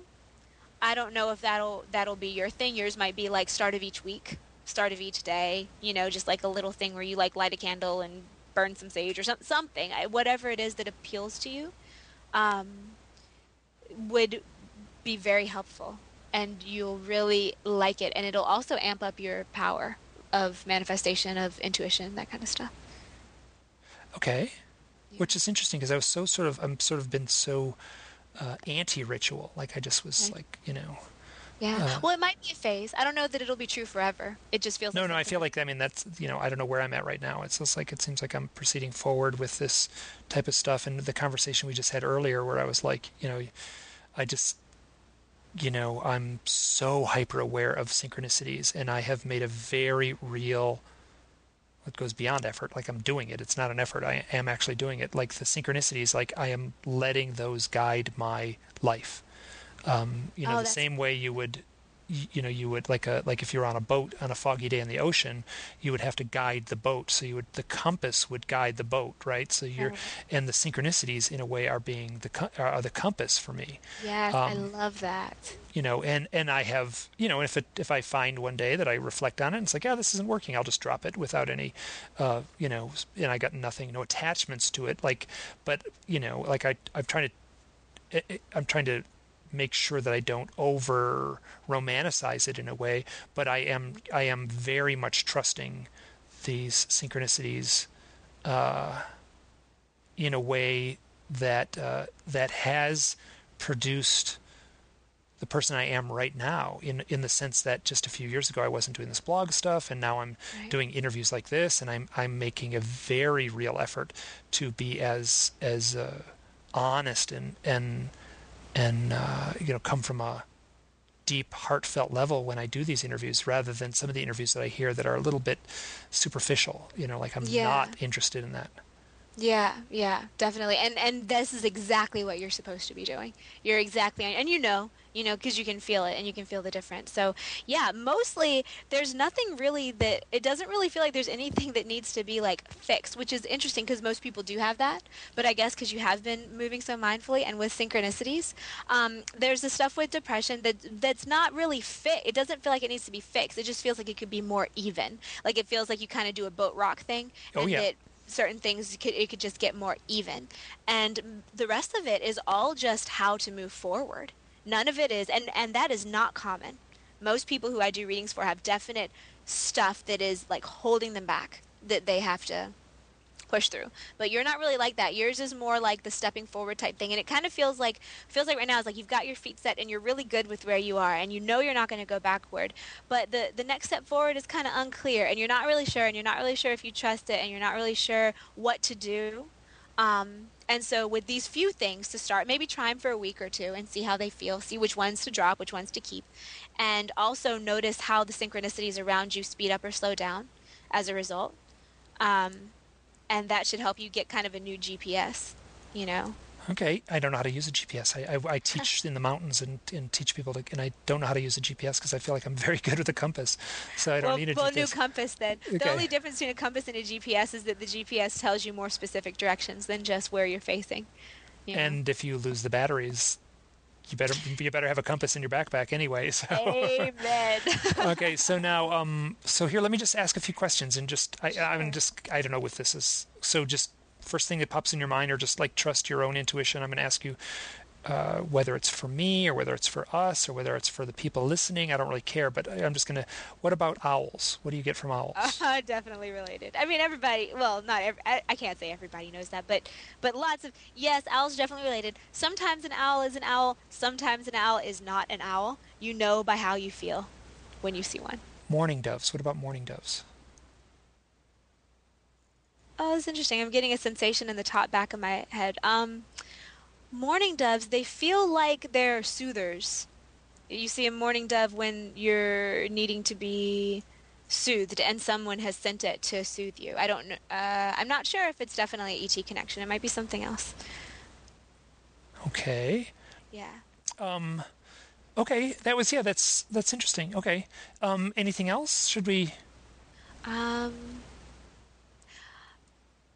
Mostly what's coming through is a very serious message to to anyone who's listening, and you know, even people outside that, and also to anyone who's listening and anyone who the listeners speak to and encourage as far as thought forms go, to really think for yourself and not take any dogma anywhere, because we're creating reality right now. So and it's amping up. And the more the time passes and the more in line we get, the more we create it. So when you're learning more information, make sure it's something that resonates with you as truth, and not go to any dogma. Even if it's someone who you've been reading their stuff for 30 years and you love it. If something comes through that doesn't ring true for you, then that's okay, and don't force yourself to believe it. Rather, start using your internal senses. The synchronicities. Mm-hmm. Okay, this is great. Yeah, so that's good. So that's a beautiful message for anyone. Thanks. Oh, sure. Thank you. All right. Whew, that was fun. Was it? I don't know. I just like it's... Yeah. Okay. Yeah, well, I always keep my eyes closed the whole time, so just opening my eyes again, I was just like, okay, I can see. Okay, I kept my eyes closed for part of it, and then I was making just a couple little notes. Oh, and one of the things that I thought you hit dead on, I didn't want to interrupt you during the session there, was you said that I'm too busy to follow up on connections. Oh, cool. And that rings so true. Awesome. Where I do, one of the things that's happening is I'm meeting, albeit just through Facebook and people who contact the website and telephone calls and such. I'm meeting people with experiences similar to mine, similar to yours, and we will have long phone conversations, really beautiful heart-to-heart kind of connections, and then, I basically... realized later, wow, I haven't talked to that person in 6 months now. I had that great phone call, and then I haven't followed up. So, right, yeah. Sometimes that's all you need, and there's a big gathering going on right now that people are finding each other again, and again being after possibly lifetimes, at least this lifetime of being separate, and that goes for twin flame type stuff, and it also goes for friends. Define twin flame. That's a term I've heard a lot in it's the esoteric soulmate. Some people say that they're people who key in very well to each other. Some people say that an actual soul has been split into two and goes into the male and female bodies. I don't know that I necessarily believe that, and that might get me crucified by some people that really do. Crucified like New Age people? Like can cop an attitude? What are you talking about? Oh, really? Yeah. Yeah, I don't think that it happens these days, or necessarily that it ever has, that one full soul splits into two and lives in two separate bodies fully. Like, I do think, for instance, like the Christ consciousness, the Mary Magdalene consciousness, the Mother Mary consciousness, those things are very, and even of this basic saints, basic deities, I think a lot of those souls have split into a bunch of pieces and then are kind of like in a bunch of different people. That's why you've got so many people claiming to be reincarnations of Christ, claiming to be reincarnations of Mary, and I think that often that's true, but it's not one, it's a lot of them. Now, it's interesting because I look at that a different way, where I've pondered that same thing in sort of esoteric things that I've studied, where it's less that it's split and more that there's like in the realm beyond us is a sense of timelessness and a sense of, like we're locked in this linear time, that thing outside there isn't locked into the linear time. So it's less that they're split, but they can all tap into. Yes, like, same thing. We're just looking at the two different ends of the string, I think. Yep. Yeah, I definitely agree. And that it's archetypal, like people have archetypes. So yeah, well, I totally lost my train of thought. What were we talking about? Oh gosh, you're talking to me. That's par for the course. No, it's good. It's good. So I'm going to jump. So now so you are doing video blogs. Yes, crazy often. Like, I never thought I'd be doing like a vlog a day. And I'm writing on my website like almost daily. Like in a like when I started, it was like, I'll put one thing a month up, and I really put myself into these things when I write them. I try to do a really strong, clear, well art directed. I'm very visual, very well art directed job on my postings. Yes, yes. So I'm sorry, what were you were where were we? So you're doing video. What's up with the video blogs? How's that going? Well, there are fabulous, and it's funny because a couple of synchronicitous things happened. You and I were talking about that before the call. Meeting up with you again was one of them that happened right in this like week-long period all together a couple weeks ago. And at the same time, I started getting all of these bits of inspiration to record different video vlogs, and I've been like, right now I have a backlist of like 6 more that I need to record that I haven't gotten to. Like, every day I get more. I can't really keep up with it very well, but that's good because some days I don't get one, and so I just go back to my list and do one. But yeah, there are a ton. And then I've realized lately, I think all of our life's purposes are clarifying and crystallizing if we pay attention these days. And so I realized that one of mine is to kind of sort of teach, but not so much teach as hang out is what it's ended up being. And so I actually just recorded the video today, and I'm going to put it up on the website today, of a class I'm teaching here in the Los Angeles area.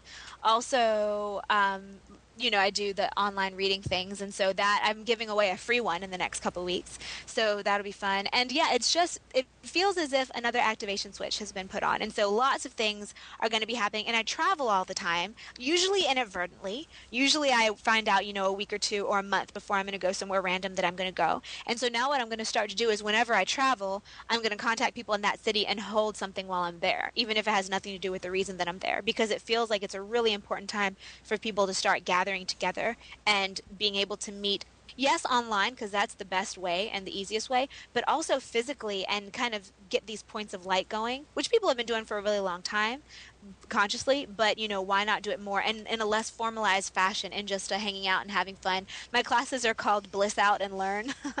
So it's mostly just like hanging out and eating delicious raw food and just talking about things and doing meditations to get your vibration as high as possible, and then just talk and see what comes up, and make the intention that things come up that are most transformative for everybody included. So, but that's very new. It's all very new. It feels like I've been asleep. And even though I wasn't, even though I was doing stuff and having inspiration and writing books and stuff like that, I guess that's how it's going to continue to be. I mean, I love it. And, I was listening to the REM song, The End of the World as We Know It, earlier today. It came on the radio. And I was thinking about it, and I was like, most people think that a phrase like that is afraid, but I hope that it's always the end of the world as I know it, and that new things are happening all the time that are even better. because why the heck not? Like, isn't that why we're here, you know? Yep. Yeah. So, so I'm another person who's doing video blogs. Her name is Leia, and Uh-huh. you are friends with her now. And I Yes. think we had a very short conversation just before this was posted. And now, did I think I introduced you somehow to Leia? Is that right? Did I just pretend Well, that? well, I knew about Leia, and I had actually contacted her about 2 weeks before you emailed me with the list of a few people who you'd seen links between. So it was very serendipitous. I saw her videos, like, I don't know, maybe a year or two Oh, ago. okay, great, Didn't great. like Okay, them. I didn't want to. Yeah, It but felt it like was I was like a little too strange. hey, look, I look at I've Well, got the no, and I don't. synchronistic thing Well, happening here. perhaps the reason that she then contacted me was because of your email. I don't know. Because she's really busy. She's a lot busier than I am. She's been at it longer than I have. And so she has a much bigger following than I do. And so we've partnered up. Well, we are partnering up on a project. Actually, we'll be chatting this afternoon about it. But it's interesting but it feels very kindred. And we've realized that we're going through the same things at the same time, and our message is very similar. We're both doing the raw food thing. We're And both how old into is she? thing. She's 27, I believe, so she's 2 years younger than I Okay. am. Hmm. I'm Uh, just playing this wave, would be, you should be able to put them on the calendar and just, like have the big calendar that stretches back 100 years and say, okay, here's where the first wave was born, and here's where the second wave was born, and here's where yeah, the third it's wave was very born. interesting. Yeah, I have had a very and I've spoken to you a little bit about this, and I know I've spoken to Joe Montaldo about this, and I have been making a list. I'm up to about 35 people who are coming forward with their experiences. Were born in 1961, 1962, or 1963, Wow. and some of the similarities on this list are shocking. Wow. And a lot of the people I've met, uh, I almost like I just want to say I psychically knew. That's kind of a loaded phrase, but I psychically knew like this person was well. I'm going to say I have said out loud, this person was born in 1962, and I've literally said it out loud and then asked them, and then they said yes, I was. Hmm. And sometimes I just see a little Facebook image, you know what I mean, like somebody's little Yep. Facebook thing, and I'll say this person Yep. was born in 1962. That's happened to me Yep. a few times. Yep. And so in how has Facebook played a role in this? Huge, actually. Isn't that I have to say Yeah. the same thing. Yeah. Facebook is. I mean, the internet. It's so clear to me how it's really one of the major things that is allowing the shift right now. I Like, there's agree no completely. coincidence. Yeah. Yeah.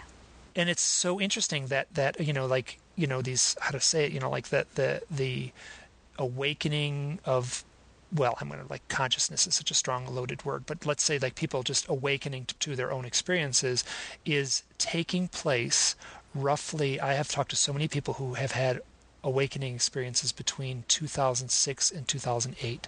Unbelievable pattern Yeah. that I have seen. I don't know if you've seen Wow. that too or not. I'm not sure because my awakening happened in 10. 2003, Oh, wait a 2002, minute. 2000. Well, I had kind of a double whammy. The 2010 was the ET awakening one, but I first woke up when I was in college, and I thought I was losing my mind, and I had voices in my head, and I had crazy synchronicities and psychic experiences, but I didn't make the ET connection for like another 7 years. So And I'm like, it's interesting because I'm less concerned about the ET connection and more just like the awareness of yeah. however. And then and you said your major was, or you wrote about Psychology, yeah. but you said you wrote about profound experiences that would tap into another. How did you say it? Being over Oh, the UFO. exceptional human experiences. Yes. Yeah, that was my master's. That was in. I started going to. I got a master's in health. This was when I was an undergrad that I had my awakening. Right. I was a psych major. I did not believe in any of that stuff. I thought I either had multiple personality disorder or schizophrenia. I had self-diagnosed myself and didn't tell anyone because I was terrified. But at the same time, I was inundating myself with all of this esoteric knowledge, which I didn't believe was accurate or true. I thought I was just acting like a crazy person. And then the voices in my head saved me from having a really bad traffic accident and potentially dying one day. So I realized that couldn't be a hallucination. And then a bunch of synchronicities started happening to train me in various esoteric things. And so then I was very much involved in like earth-based spirituality, intention setting, studying manifestation, synchronicity, energy work for the next 6 or so years. I got my bachelor's in psychology. I got a master's in health science education, where I started researching mind-body medicine, the effects of essentially what I now know is resonance and vibration, so happiness and sadness on health and fitness. And my plan was to become a physical therapist, but I had to stop because being in a allopathic, conventional learning area was driving me nuts. I mean, I couldn't take it, how people would, in the same breath, tell me that they didn't believe what I was talking about, even as they were seeing how it worked better than their methods. So it was driving me crazy. Well, that's like, you could go that, like, that's like the thing where maximizing corporate profit is like something that everyone believes in, even though like all you have to do is open your eyes to see like this is not really working, Right, exactly. And so I just think that's hardwired into. Well, I should be careful of hardwired. It is indoctrinated. It is. Someone is. Our society is creating. I almost want to say like monsters. That's a little bit strong of a term, but something is unhealthy in our society where that experience is the norm. The experience of telling someone with a degree on their wall and a $600 suit that what because of your direct experience is true, and them looking right back at you and saying, no, it's not true. Oh, yeah. I mean, it's the same as telling someone who's been to school for 10 years that their hour of work is worth $1,000, whereas someone who's been doing the same thing for 30 years, their hour of work is worth $750. Like, it just doesn't make sense. Yeah. And there are lots of things like that in our current system, and people know this, and that's why we're rehauling it, slowly but surely and relatively peacefully, which I'm very grateful for. That we are kind of having this revolution in the United States, and there aren't bloody riots. I'm all for non-bloody riots, but I'm a little impatient. Me too, but I'm very impatient. Let me put it that way. So it's like, well, and it's happening. Like, there are communities around that have got it. There are little eco communities. It is already in existence. The only thing is to bring it to more of people and let more people see, no, you don't have to think it up. It's already been thought up. It's happening. You just have to get that out and how it works and how to make it work. And people will do, and that it will work, because many people want to make the changes, but they don't believe that it'll actually work. So if you're showing them communities that do this and it's lovely, then, and it's the second part of it, because the first part of it is deciding that something's wrong, and yes, we know. But then that's only the first part, and most people get so stuck on that, especially in like the political arena. It's like, yes, we know this is wrong. Now what are we going to do about it for real? Like, actually, because all the stuff that you guys are saying isn't really going to work. It's just going to change it to be another argument. Yeah. Yeah. So I got a master's in health, and then I got one in transpersonal studies on a way to a PhD in transpersonal psychology. And I was beginning to write my dissertation and had to stop writing it because every time I sat down to write it, I had an extremely emotional reaction, a negative reaction that got stronger and stronger, until eventually I wrote myself a little list to re-motivate myself of what I wanted out of life and what my PhD was going to give me. And it actually convinced me to drop out of the PhD program because I realized that everything on the list was either ego-related or outdated. Things like my family will actually believe I'm smart if I have a PhD. Oh, I'm sorry. I didn't mean to laugh, but I definitely I dropped out of college and I whatever it was like I was at a very. I basically was like, I just knew. I was like, well, this is not for me. And I've been working as an illustrator doing illustrations for the last, 30 years or something like that. And I have to say that, like, I put it on a resume at one point, and I don't think anyone ever read the resume. I have never, ever, ever once in all my jobs been asked, like, what did you graduate? What's your degree in? They basically say, like, oh, your drawings are cute. I need a drawing just like that. Right. So, I knew that before going into, before dropping out. I was just like, what, where my skills are at and what I can do doesn't have anything to do with college. Yes, and I've always wanted to do the same thing. Well, not always, but since, for many, many years, I've always wanted to write and speak. And I knew that that was my calling. And somewhere along the line, I thought that I needed a PhD to do that. And then at around this time where I'm not able to work on my dissertation, even though I had the whole thing planned out, outlined, it's not that I couldn't do it, but then I couldn't do it, And so I looked at all of the people who I most looked up to and saw that none of them had PhDs. I Like mean, Jesus, or I'm just who I'm, who's well, on. at the time, it was people like Louise Hay, because that was before the ET thing. Um, it was right before the ET thing. It was as the ET thing was happening, so it hadn't filtered into my career goals yet. Whereas now I know that my purpose is to do this kind of ambassadorial work. But at the time, I realized that wait a second, you don't need a PhD to write a book. And then I dropped out, and everyone at the school was lovely, and they said that's okay. Well, we'll put a note in your file if you ever want to come back and finish. Go ahead. But it's a transpersonal institution, so they kind of had to put their money where their mouth was because I was having a very transpersonal experience, and I dropped out, and then my book flew from my fingers within the next several months, and it actually published the same week that I would have graduated with my diploma, with my PhD, and I didn't know that till afterwards. And that was the first book, Journal of a Starseed. Journal of a Starseed. Now, when you say flew from your fingers, did it come from you, or did it feel like it was channeled? Me, but it came from me. It wasn't channeled. The second book, Instruction of a Starseed, is mostly transcribed conversations between me and my guides. So that is more of a channeled back and forth conversation. Okay. Yeah, that one's more of that. But Journal of a Starseed has a little bit of that in it. It's mostly what happened. It's mostly a memoir of my awakening and how that worked. And then, like, the second half of the book is about the ET thing. But the first half of the book was before. I mean, there were 7 years of 6 years of being awakened in a whole awakening process that had nothing to do with extraterrestrials. So, yeah. Okay, so one of the things that's you talk fast. Has anyone ever told you that before? Oh, sorry. Yeah. No. This is good. So what I'm doing is I wrote some notes that I want to jump back maybe a few minutes here. And you said you heard a voice in your head, and it saved you from getting in a car accident. I want to hear that story. I was driving on, I think, University Avenue in Orlando. I was going to the University of Central Florida for my undergrad, driving my 92 Mazda 626. And there was a big white van in the lane to the right of me. The light was red, and I was pulling up to the red light, and all of the lanes were kind of compressing at the light. You know how they do. There's a pretty good amount of traffic in Orlando. And the voice in my head told me that I should step on my brakes because that white van to the right of me was going to jerk over into my lane with no warning, and I could get in an accident. And it was really fast. Like, the whole thing happened really fast. It told me to do it, and it said it. It's hard to say exactly how it said it because I wasn't really used to mind-to-mind communication, or I hadn't been since I was a very small child. So I just heard it, and I tapped on my brakes before even thinking about questioning it. And about a second and a half later, sure enough, the white van zoomed into my lane, like from a dead stop, like hit the gas and came and swerved into the lane.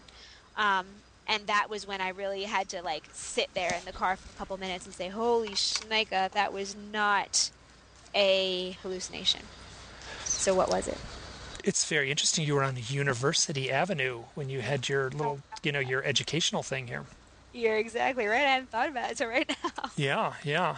I don't know whether that means anything, but I have been very aware of those little things. I just make sure to. Everything means something. A cup of coffee means something. It all means something. Because we're in a hologram, so nothing's here for no reason. Have you? Oh, this is interesting. Have you ever read a book called The Holographic Universe? That was one of my required readings in my PhD program. Yeah. Right on. I love that book. That book shows up all the time. There's a friend of mine, Mac Tonys, who I mentioned earlier, and he referenced that book a lot. Yeah. So, that's very interesting. Just recently, I posted an interview with Michael Talbot. He did a video interview. He died maybe 15, 20 years ago, the early 90s, maybe mid-90s. And I posted an interview with him, and just amazing thinker. And so now I made a little list of it. He grew up in a haunted house. He had psychic experiences. He had an out-of-body experience, and he had a near-death experience. Wow. And to me, those are on one level, there's this blurring, okay, that this is something that I'm just so you're seeing as an anecdotal pattern. There's this blurring of these events. Growing up in the haunted house, if I had told this, if I sat down and gave this list to a UFO researcher like Leo Sprinkle, he would hear that and he'd say, "Oh, Michael Talbot was a UFO abductee." Right. And then if I went to someone else who was studying shamanism, and then I would say that would give that list and say, "Oh, there's this guy," and it's "Oh, Michael Talbot was a shaman." So there's this blurring between the role, what the UFO abductee is doing, what the reality of a shaman is, Oh my gosh, absolutely. Absolutely. I did some training in Celtic shamanism during my initial awakening, and I was going through this book. It was called, and I would highly recommend this book to anyone who's would like to learn shamanism or even just learn meditation, because I think this book is why I can now meditate and speak to my guides so easily. It's called By Oak, Ash, and Thorn. It's about Celtic shamanism, and it's written by DJ Conway. And it is a fabulous book, and it takes you through a shamanistic training course in meditations. And I would have meditations and something would happen in them, and then a couple chapters later I would read, this might happen in your meditation, it means you've been initiated. And Give me an example. Okay. There was one, so in the Celtic shamanistic tradition, they believe in the underworld and the overworld, and neither one of them is hell or heaven or anything. They're just different versions and places where you can get other information. And the underworld is where kind of a lot of people hang out, and the upper world, rather, not overworld, upper world is a different kind of place, and most of your journeying is done in the underworld. And it actually just looks like a different version of this world. I mean, it's like lots of gardens and outside spaces, which reminds me of Hollow Earth theory, which is definitely a whole other conversation, but that's a huge subject in of itself, which I didn't know about at the time. Anyway, so I was doing this journey into the underworld, and I had my little guide, and we were going along, and I came across this great big stone cauldron, like as big as a jacuzzi tub. And this is all astral. You know, I'm sitting there with my eyes closed in a room, and I'm also having this like 3D experience, kind of in my head, but not in my head. And, you know, I can feel things, I can see things, hear things, smell things, taste things. And this book does also teach you how to do that. Anyway, so there's this great big cauldron. And first I look down and the cauldron is empty. And then I look up and there's this woman standing by the cauldron. And she was tall. She was like 12 to 14 feet tall at least. And she was shining. And I couldn't tell what she looked like. Her look kept shifting. She shifted through all different ethnicities, and she was beautiful. And every one of them, she was beautiful. But it was like she was morphing before my eyes, like boom, boom, boom, boom, boom, different. So I could never get a lock on what she really looked like. And she was looking at me and smiling. And then she went to reach down and dip her thumb into the cauldron. And then I realized that the cauldron was filled with this like liquid light, whereas before it had been empty when I first walked up to it. And she dipped her thumb in the cauldron, and she wiped her thumb across the middle of my forehead, so my third eye. And when she did, with the liquid light on her thumb, and when she did that, I catapulted out of my body and got so huge, my experience of the universe, I saw universes, the galaxies being born and dying, and stars being born and dying, and things, great big things swirling and coming together and flying and moving. And I was aware of cosmic consciousness. And then slowly, slowly, I started to come back down, incrementally smaller, until I was in my body again. And it was as if that was an eternity, and as if it was just a split second, you know. And it's so hard to describe that if you've never had that experience, because that's the only way you can describe it. And the linear mind can't grasp it at all, you know, even though the non-linear mind totally gets it.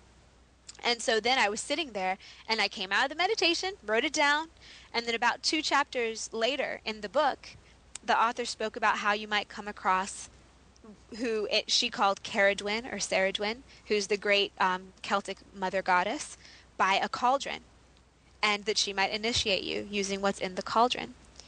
And I hadn't read that. I had no idea about that, you know, and it totally blew my mind. And then several years later, after I had the ET awakening, and I realized that one of my spirit guides was actually a gray, and was actually the same person who was my childhood imaginary friend.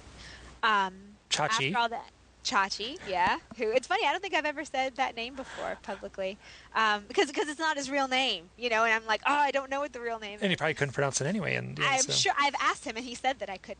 Yeah, no, that's what everyone says. So yeah, I've heard this more than once. So yeah. It's like, don't waste your time.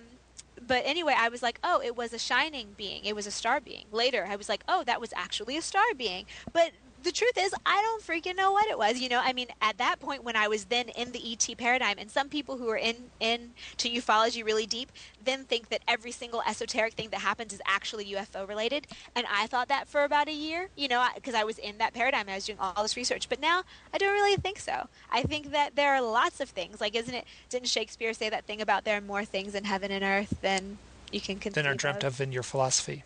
Yes. Horatio, he's talking. Yeah. Horatio, that's right. He's talking to someone named Horatio. It was Hamlet said that. Yeah. Right, and I think that that's true. And I think that there are multiple. I mean, if dimensions go in every direction, then it doesn't make sense that there would only be one other one that can influence this one. There are a ton. Yeah, there's a Ram Dass talked about the channeling that was taking place. I think he was talking in direct response to a series of books written by Neil Donald Walsh, and he said, God books. Yeah, which actually had a huge impact on me. Remember earlier in the conversation, I said that I needed to undo the tape loop that was just getting tighter and tighter and tighter in my head.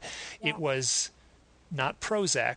Prozac certainly I was helped, but it was those Conversation with God books that allowed me to, basically, I just have a very physical image of like, okay, let's just take the whole mechanism of the tape loop out, and okay, now that it's out, let's just not put it back in. So now the tape loop's gone. That was not an easy process, but I would say that a combination of Prozac, 10% was Prozac and 90% was Neil Donald Walsh's series of books. That is amazing. Yeah, those books contain intense activators. You could open up those books on any page, kind of like some people do with the Bible. Really, you can do it with any religion, any sacred text.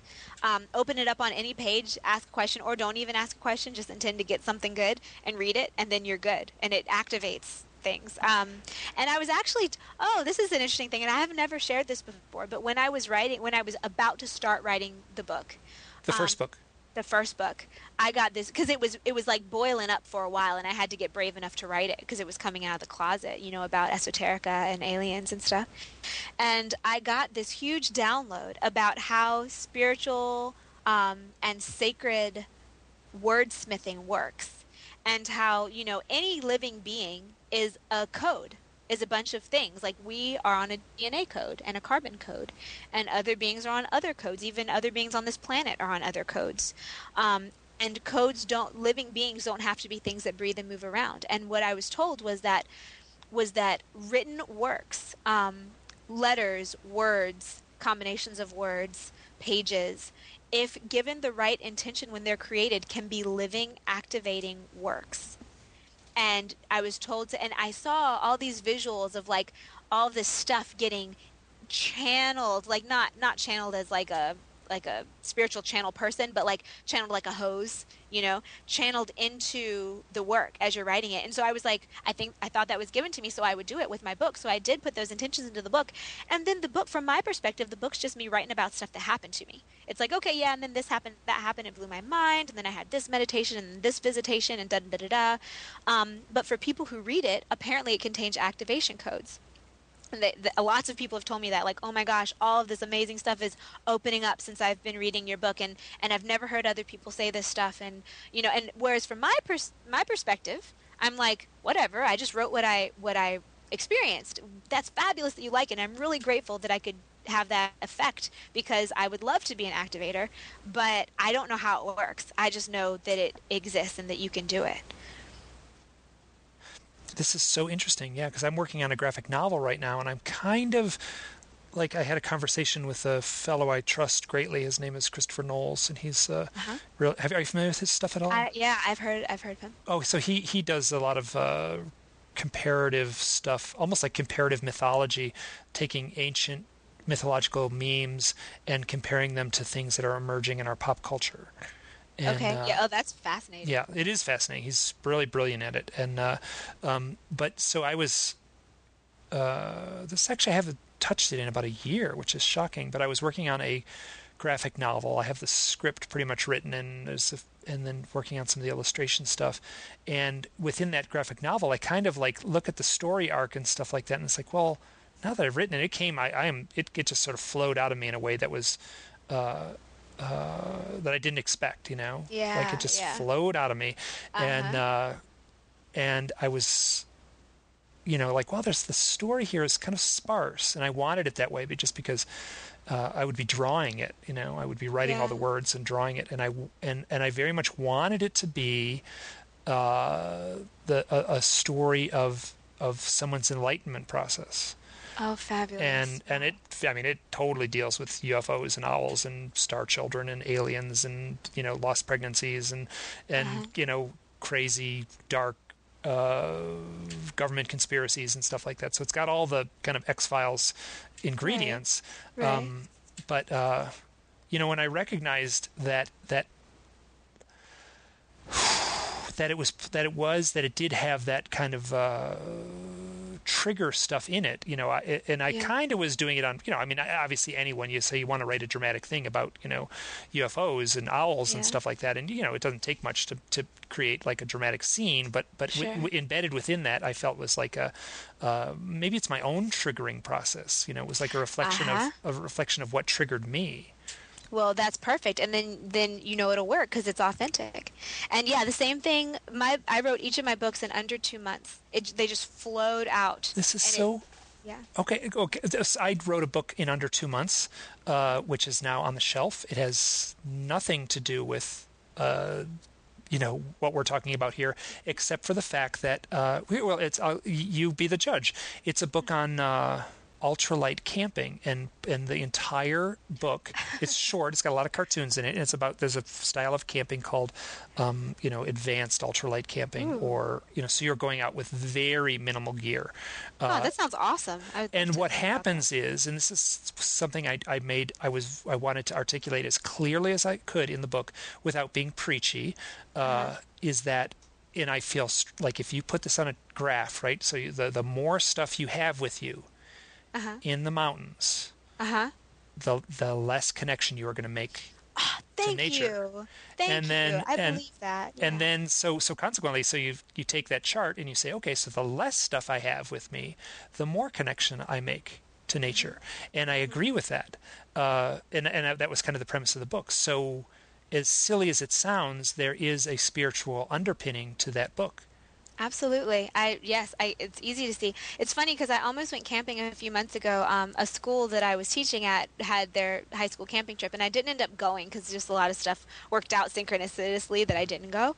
But, when I was hearing the person who's in charge of it, who's a very outdoorsy guy, he's highly skilled. Ooh, He can guy? Okay, just there's a gender thing going on here, so keep going. I have my own opinions. He was male, I don't know. Yeah. So, and he knows everything about everything. He's also an EMT, has had incredible experiences with wildlife and stuff. But everyone was to carry these like 45-pound packs, and I weigh about 95 pounds. And I just remember listening to him, and I would have carried one had I gone on the trip. But I just remember thinking, that doesn't make any sense to me. Why do I need 45 pounds if I'm going to be there for 3 days? I can't possibly imagine what I would need. I don't use 45 pounds of stuff in a week, I don't think, in real life, So I understand to some extent, but also, and I didn't know what to do about it, and so had I gone, I would have followed the directions, but I've never heard of ultralight camping before, and I think it perfectly resonates with what you were saying, because I just remember thinking, well, that doesn't sound right, even though the guy knows what he's talking about. He's very experienced. He's been trained in all kinds of stuff related to that. well, that's like the person who's been trained, I should be very careful how I phrase this, the person that's trained to, believe in the corporate hierarchy that, in like stocks and bonds and the stock market and how all these things, this is actually how it works. This is a law. It's decreed. This is reality. And I say, fuck that, it is not reality. And it is destructive to like a sense of humanity. Absolutely. And so where was I going with this? So I still work there. There's an outdoor school. I'm just going to choose not to use the name of the school, just because it's not relevant to whatever. I'm such a weirdo anyway that I don't need to. But so I would take students out, often college age students out, for a month at a time. I think this guy might have gone to your school. He sounded like he went to the school. Yeah, I was gonna say 45 pounds. Like the school I worked at, that was pretty good. That'd be pretty light. You're gonna have to tell me where it is. Okay, it begins with N. I'll leave it at that. Yeah, I don't. So, and it's a well-known school, and felt like I was a very skilled instructor, And, so some of the stuff that I was doing, I go out in the winter for 18 days and I'll go out or 2 weeks, and I will go into the mountains of Alaska in heavily glaciated terrain. I mean, you're dealing with ropes and climbing gear, and you've got a big pack. And in 30 days, you're going to need an appropriate amount of food. You're going to need, you want to eat well. There's all kinds of issues. You want a good first aid kit. So there's things you definitely take, So the pack is big.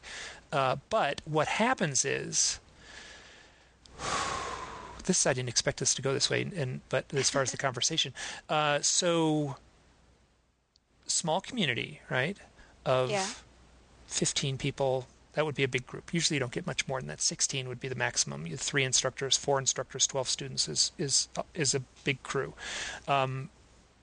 You are liberated from the media. So you don't hear the news, you don't hear music, you don't know what the weather's going to be tomorrow. In order to figure that out, you look at the sky. Right. And if you want music, you can sing. So there are things you can do. So, and in order to save weight and just sheer simplicity, you take a single bowl, a single spoon, and usually just a small water bottle, and that's your cup, right? So you live for a month with a spoon, a cup, in a bowl, and it's fine. It's just fine. Yes. People show up and they have the special, folding thing where there's a plate and 2 bowls and then a spoon and a fork and a knife, and you say, no, just the spoon, just the bowl. Take the smallest bowl. You'll be fine.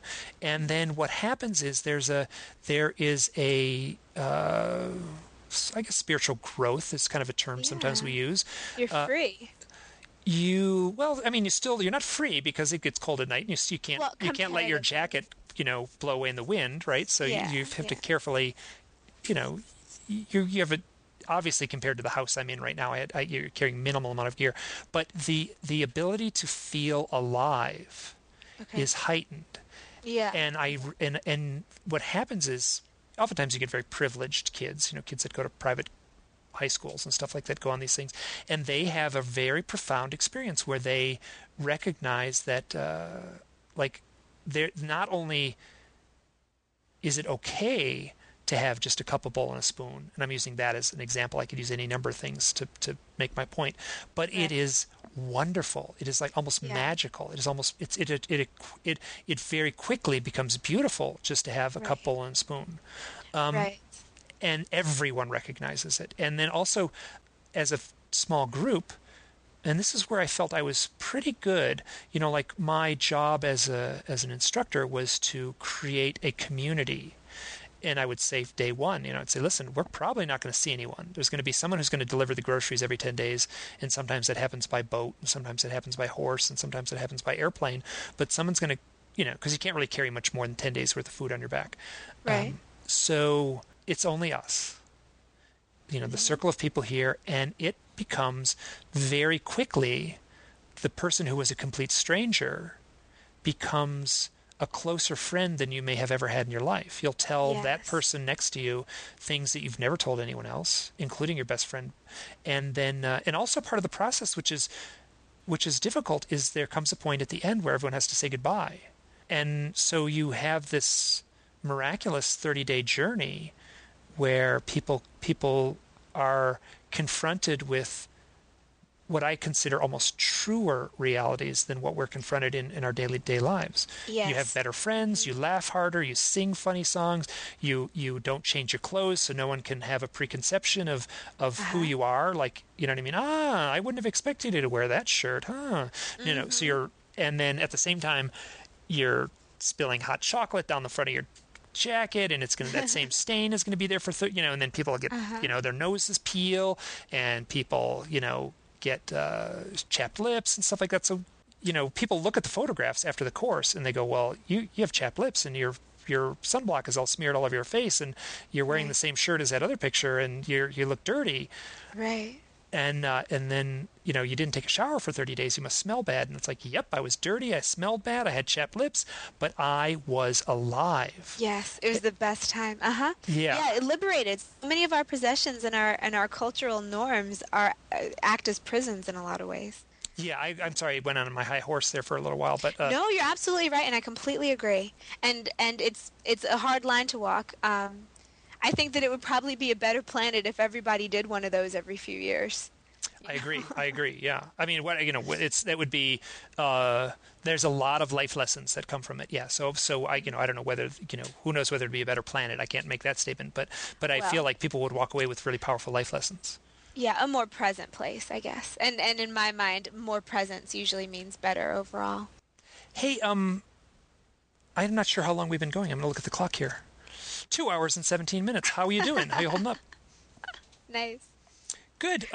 Anything that you feel like we should address here that we missed? I don't think so. I think we've hit a lot. I have two. I don't feel bad at all that I interrupted you over and over again, because some of the times that I interrupted, if I hadn't asked about, what did I say? I said, like, your initiation experience or something like that. But then you told that beautiful story about meeting the Celtic god in the cauldron, and I was like, wow, I'm glad I interrupted and made you backtrack and tell that Absolutely, story. and it's a good idea with me because I'll just talk and talk and talk.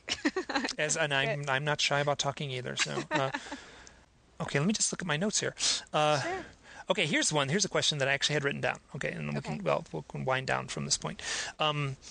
So I've sat in UFO abduction support groups, and it's just like an Alcoholics Anonymous meeting. There's people sort of all looking a little nervous, and they're all in a circle, and then there's someone moderating the group, and then some people will share extremely terrifying, dark experiences, brutal, scary, traumatic life events that have somehow intersected with them, and they are not at peace. Let me put it that way. They are angry. And then other people in the room will share beautiful, angelic, magical experiences, and there's a caricature there that is a little bit true, where often these people will sort of, they'll be a little too glowy, they'll be a little too like rosy Probably not about. totally accurate what they're saying. And what'll happen is that I've actually seen these two people get in like verbal fights. There'll be a clash, and oftentimes it is the person who's had the traumatic dark experience that storms out of the room. Yeah, well, it's it's I horrible not to be validated when you've experienced something like that. Yeah, so I recognize that both of these stories are part of the overall UFO abduction phenomena. Yes. That they are very real parts. There is a clash. There is a, how does one bridge that? How does one make sense of that? Well, I think there are a couple things. First of all, I'll say, before I go into anything else, that I've been to a presentation that claimed to be on UFO information, but that ended up being kind of a plug for a spiritual teacher who's emerging across the ocean somewhere in the in European, Asian area. But it was at one of the most famous esoteric bookstores in Los Angeles. I assumed the people there would know what they were talking about. It was highly publicized. And I went, and they didn't. I knew more than them. And this was in the beginning of my awakening process for the ET stuff. And I was highly disappointed. And and they were kind of fanatical. And one of the things that happened that really frustrated me, although I didn't say anything, I was still too introverted to really pipe up. And I didn't know enough yet. I was still pretty new. But one guy in the audience, there weren't that many people there, maybe 20 or 30. One guy in the audience said, he told an abduction story that he had that was scary and had to do with the medical stuff. And that's usually the scary ones, Oh, yeah. the ones that are the medical things. And the person on the podium who is claiming to be an expert and claiming and acting like a resource told this young man that couldn't have happened. That if an ET were to come into contact with him, it would only be loving, and essentially that he was mistaken or lying. And I got so angry because I was looking at the guy, and this dude was not lying. He was telling his experience. And I just remember thinking, shame on you, to the person on the podium, because I was like, you can't do that to people. You can't tell them that their experience isn't valid. Who are you? How do you know? And especially, you clearly haven't done your research, because had you done it, you would know that this is a common occurrence, right? So that's the first thing. And that's the baseline for what I think. But there's more, and I think that a huge, huge amount of how any abduction or contact scenario goes is the preconceived notions, or sometimes the lack thereof, or the preconceived notions about anything esoteric or otherworldly, period, that the experiencer has. So, I mean, I know that I have had really beautiful experiences that have terrified the shite out of me. Even though something really beautiful is happening, I'm shaking in my boots, because I didn't understand and I was scared. And in retrospect, it was actually a really beautiful thing. But at the time, I was like, Now that's not something scary and medical and painful that happened to me. However, I also know of people who've had scary, medical, painful things and have told the ETs something like, "Ouch, that hurts," and the ETs have said, "Okay, I'll stop." And when people are acting crazy, I always equate it to waking up during surgery. I have a friend who was having abdominal surgery, and she woke up in the middle of it, and she could hear everything, smell everything, feel everything. Her eyes weren't open because she was still under paralysis from the anesthesia, but she was there, and she was just thinking, "Oh my gosh, are you kidding me? Are you kidding me?" It was intensely painful. They were cutting into her abdomen, they were in there doing stuff. And she could feel everything, but she couldn't move, couldn't make a sound. And she was there for probably about 30 seconds, I think she said, before the anesthesiologist noticed that her heart rate had gone up, and so he sent her back down. And, that was pretty darn traumatic. And so if you wake up in a situation like that where anyone's operating on you, then it's going to be highly traumatic. And another thing is that, we tag and release seagulls and sharks and tigers all the time, and it's an extremely similar scenario. If the tiger were to tell it. So and I'm also pretty sure that I've had experiences like that are wiped from my memory, because I have an amount of terror that will occasionally come up when I see a certain image or think something's going to happen that doesn't make sense unless I've had some bodily stuff happen to me, right? But all that said, I'm still 100% convinced that the vast, vast, vast majority, if not all, I'm not sure, of what goes on between extraterrestrials and humans is positive and benevolent. And I also think it's super important to realize that they can mess with our brains. The last physical abduction that I experienced, which was several months ago, I remembered the first part of it, and then it's like I remembered that first part another 2 times, and each time it got spottier and spottier in my memory, like it got weirder and weirder. And but it was exactly the same scenario that happened 3 times. And in my mind, that says, okay, well, that was a cut and paste, cut, paste, paste, because of whatever happened after that was wiped for some reason. So when you've got people who are fanatical about anything, either positive or negative, you can't trust their perceptions, and they can't trust their own perceptions because it's not accurate. Because when you're fanatical, then that means you're not accurate. And I have made a very real effort to be as agnostic as I can about these experiences, as well as what I hear other people tell. Earlier you said, oh, how do you perceive the universe? As a nice place or and I kind of, and then I had told a little story about, the universe being made of love, but at the same time, I do recognize that there are, and I have no idea what role these experiences are playing. I have no idea what role these entities are playing, but I would say, I can't give a percentage. Some of the experiences are dark. Some of the experiences are positive. I can only assume that there's some sort of clash of dualities taking place. Yes. And so I've been very cautious to be agnostic in the whole process, as far as, and agnostic meaning, especially not to try to deify or turn anything into a religion. Right. But I've heard enough stories from people that tell of, almost like ritualistic torture involved in some of this stuff.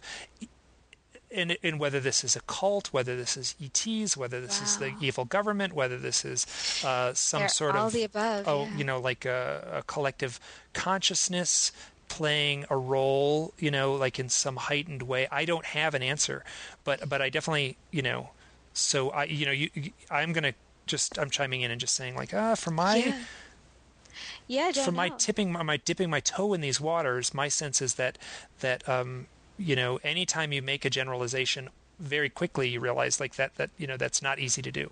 So Right. True. And I think that there are different ones. Like you can't say ET and expect to say that all of them are the same or that have the same agenda. But also something that came, and it's funny, but I've never had this thought before until right now, and it feels intuitive. It has that kind of jingle to it. Is to make sure I mention that a lot of what happens on ships is interdimensional. So when you're on a ship, you're literally not in 3D in exactly the way that we are right now. And what happens when you go interdimensional, and this is especially true with things like entities, like ghosts, angels, guides that don't necessarily have anything to do with extraterrestrial life.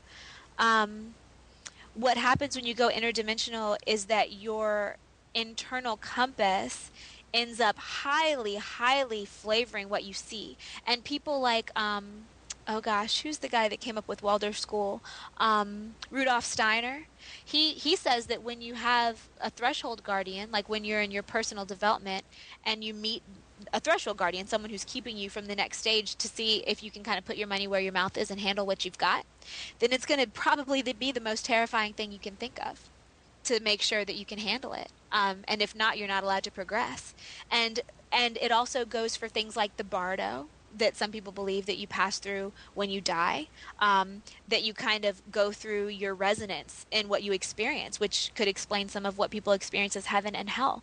If your vibration is one that you're more used to experiencing things like pain and fright, then everything's going to appear painful and frightening. And I'm not talking about you're going to see a glowing angel and be afraid of it. I'm talking you're going to see a slobbery, scary, chasing you demon, whereas actually it might be the same thing as a glowing angel. You're just really perceiving it differently. You're actually perceiving it differently. And I think that has something to do with this. I don't exactly know what, and I've never had that thought before. So that's a brand new baby thought. So okay, and I've had exactly that thought a lot, and I don't have an answer to it. And what all I can say is that and I agree that the events that are described on ships may be physical, and that they may be non-physical in some sort of spiritual, corporal, ultra-dimensional. I don't even know what these words mean, but they, it may take place in that other realm. That being so, when things take place in another realm, I have to assume that they would absorb, or they would just like the same way that when you put hot water and sugar together and put a piece of string in a jar, the sugar just wants to crystallize. That's how sugar works. It just crystallizes. Right. You get this beautiful shape. Yeah. And the same thing would happen in an outer, multi-dimensional, non-corporal, mystical realm. I think it would just naturally take on these mythic visual, these mythic story elements. Yeah. The same way it just has to. It's just the way reality works. So, all these myths that come back from the shamans, the meaning of heaven, being, our spiritual realm, the meaning of the underworld, meaning our subconscious, all these things seem to be universal across the map, and right. And maybe that it has no other choice to be that way. So yeah, I guess this is what I'm really focused on exploring, is that there's this blurring between the shaman, the UFO, the spiritual, the mythic. There's the person who comes down from the mountain after hiking to Mount Olympus to talk to the gods. If someone followed them with a video camera, would they be standing there talking to blank air? I don't know. Yes, that's the question. And I had a little download on that about a month and a half ago, because a lot of people have been having, a lot of contactees, especially in abductees, have these dreams and premonitions about apocalyptic type scenarios. And there's also the question about what's going to happen on December 21st of this year and stuff like that. And on the other, and I know that those people are really experiencing things. These are from people who didn't even know they were contactees, but are having these horrible, crazy, apocalyptic dreams, and then find out that people all over the world are having them, and that kind of thing. On the other hand, and so I was under the impression that it was precognitive, right? for most of the time I was aware of those. I was like, oh, some stuff's going to go down and they're getting what is going to happen. However, on the other hand, I have a friend who I'm actually about to start doing a radio show with. Her name is Kimberly Cochran, and she's an angel therapy practitioner. So she speaks to angels. And they're kind of different than ETs, although they're both technically off-world, you know. And she's never gotten anything. And she's super accurate and can do some amazing things through her connection with these guys. And they've never, and I'm like, you know, if it were true and this was something that were going to happen, and these guys can see different spots in the timeline too, why wouldn't they have warned her? She's got small children. What's the deal? And I sent the question out to the universe, and I started getting this download about how things happen in different dimensions all the time. So, like, for instance, how I've done a lot of work in the past year assisting people to be rid of entities, of negative entities. Which some people say are offshoots of your own personality. Some people say that there's something from other realms. I kind of go back and forth. I'm not exactly sure. I know that both theories have truth in them. But I do know that when you're dealing with them, the evidence is something other than the person. And so you and I could be sitting in a cafe chatting, and some big, scary, negative entity gargoyle dude could roll up in the door, right? And no one could see it with their physical eyes, and I would be able to perceive him with, like, my inner eye. And I could go and have a great big battle with this guy and, you know, send him off to some other realm and bless him and reconfigure his energy system so that now he's on an ascension path and wah, right? And that would happen, and it would actually happen, and people who are sensitive to such things would be able to feel a shift in the energy of the room. And you and I would still be sitting having coffee in the cafe, and with our physical eyes, it would be absolutely nothing. And both things would be happening, right? They would really be happening. And what came to me was that, oh, so the dreams people are having and the apocalyptic stuff that's going on and all the prophecies about 2012, they are happening. They're happening right now. They might just not all be happening on the physical realm yet, or maybe at all. And they also are happening on the physical realm some places. I mean, the tsunami sure was apocalyptic to the people who were there. The earthquake in Haiti, you know, all these things are happening that are apocalyptic, but possibly not all over the globe. And I think a lot of it comes down to choice and resonance. Okay. Yeah, I mean, this is the stuff that I wrestle with all the time. This is good to try to articulate this stuff. You know, it's funny. It takes a while to. And I've said I've said this before. You know, you talk about UFOs, and you know, you start the conversation by talking about, you know, little lights in the sky, and it doesn't take long before you start talking about the meaning of God. Right. Yeah. You know, and somehow these things are intertwined. I mean, in order to wrestle with these subjects, you can't exclude anything. You know, you would be doing that at your own peril. Yes. And you are forced to, or I am anyway, let me say, I am forced to really look at the bigger picture and wonder, you know, what it all means, you know, and not just, you know, like, what is the propulsion system, you know, of some metal craft, you know, like, I'm talking like really what it all means. Like, how do I paint a picture in my own small, fragile mind of the greater reality? Well, I think the fractal idea helps a lot with that. It helps me a lot with it. The idea that, you know, every atom is a solar system. So, so you're actually literally a universe, as well as being in a universe. That helps me a lot because it both puts the pressure on and takes the pressure off. And it makes it make more sense to think, well, the more harmonious I can stay on the inside, then I actually am influencing the cosmos and my world. Because if you're a fractal, then you're an integral piece of all of it. But that, again, only takes you so far, and it's fun to have these conversations too. Yeah, it sure is. And hey, this is going great. I should probably wind this down and let you go. Sure. Say hi to Leah. I will. Yeah, we've never spoken. Now, Leah, I'll also add, and I'm not saying anything that she hasn't already shared. She has shared. She has a video about her alien encounter as a little girl. Sounds like classic, you know, gray being in the bedroom story. Yep. And then she has also written recently, I think on her Facebook page, something to the effect of, and I want to be careful how I say this, just that, you know, like, oh, there's more going on than I've shared. Yeah. And it's the public thing is hard because so much of it, when it's your own experience and it can be taken a bunch of different ways, then it's not always safe, and I don't think it's always necessarily physically safe in the world we live in to come out with everything, because it might be fine, it might not be, but there's definite reasons. I mean, I was afraid when I published Journal of a Starseed. I was actually afraid because some people who've done that stuff have died. Some people who've done it have had bricks through their windows. Some people have had government people show up at their door. Luckily for me, I don't get told anything about any type of technology or anything. Mine is more about chakras and ascension. So, and I've asked them to keep it to that, actually, because I'm like, yep, don't want to deal with the MIBs. Thanks. Yeah, it's interesting, and I have been.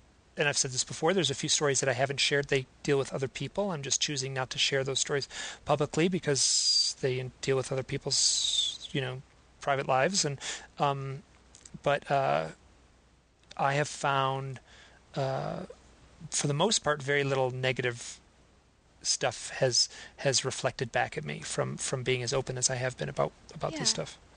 Yeah, same here. It was actually like I tell people, because a lot of other people are afraid to come out of the closet too, and everyone's stories are different, but it was actually shocking how little negative feedback came back. And I'm going to say, this is going to jump back to something we talked about earlier in the conversation, that has to do with the internet. The internet has had an impact on our present reality in the way we deal with these subjects. Yes. I just look at what happened to Whitley Strieber when he came out 26 years ago with his story, and how he was collectively shit on by the world, as the academic community and the writing community, and he was laughed at on the Larry King show, and and that has changed.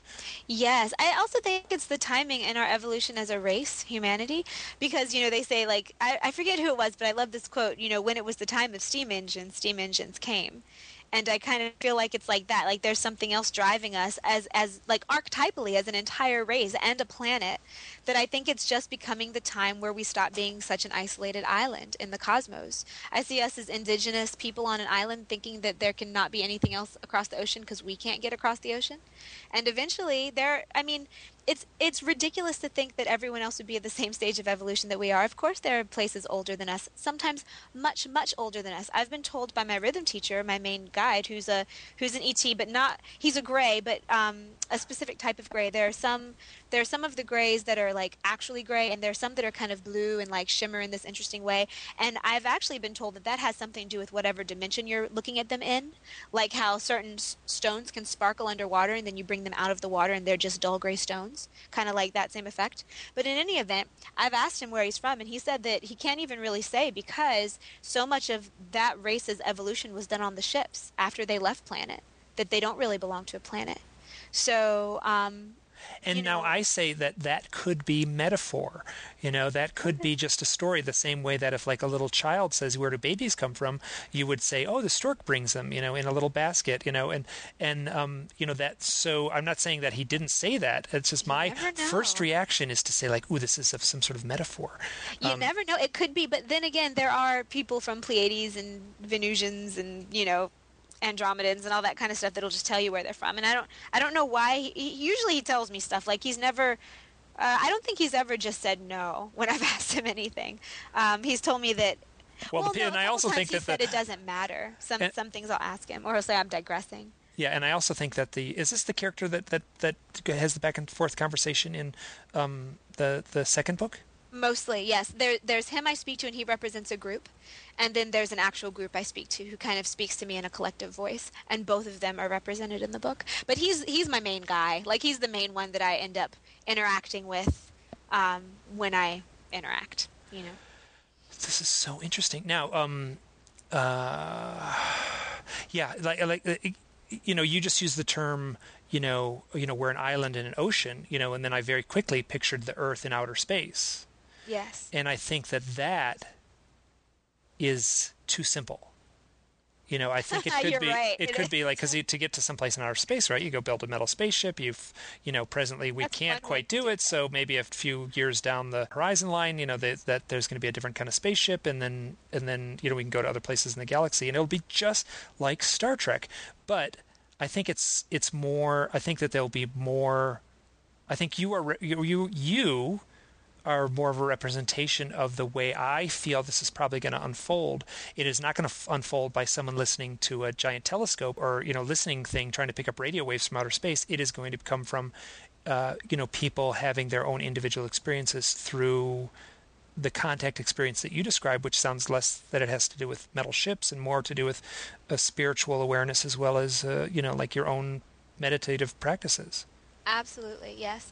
And that's the thing. I mean, I would say anyone who gets abducted a lot, learn to meditate. You'll understand what's going on a lot easier.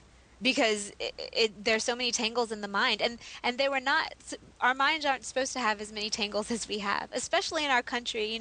People's blood sugar, they eat all day by craving and crashing, like constantly. And I do that sometimes, yeah. People are addicted to caffeine, to cigarettes, to alcohol. All these things muddy you up. And it's hard to perceive the world you're in, much less the finer dimensions that aren't so dense as this one. And I think that I know that that's where a lot of these beings reside, is literally not in this dimension. Possibly not all of them. Maybe some of them do live here.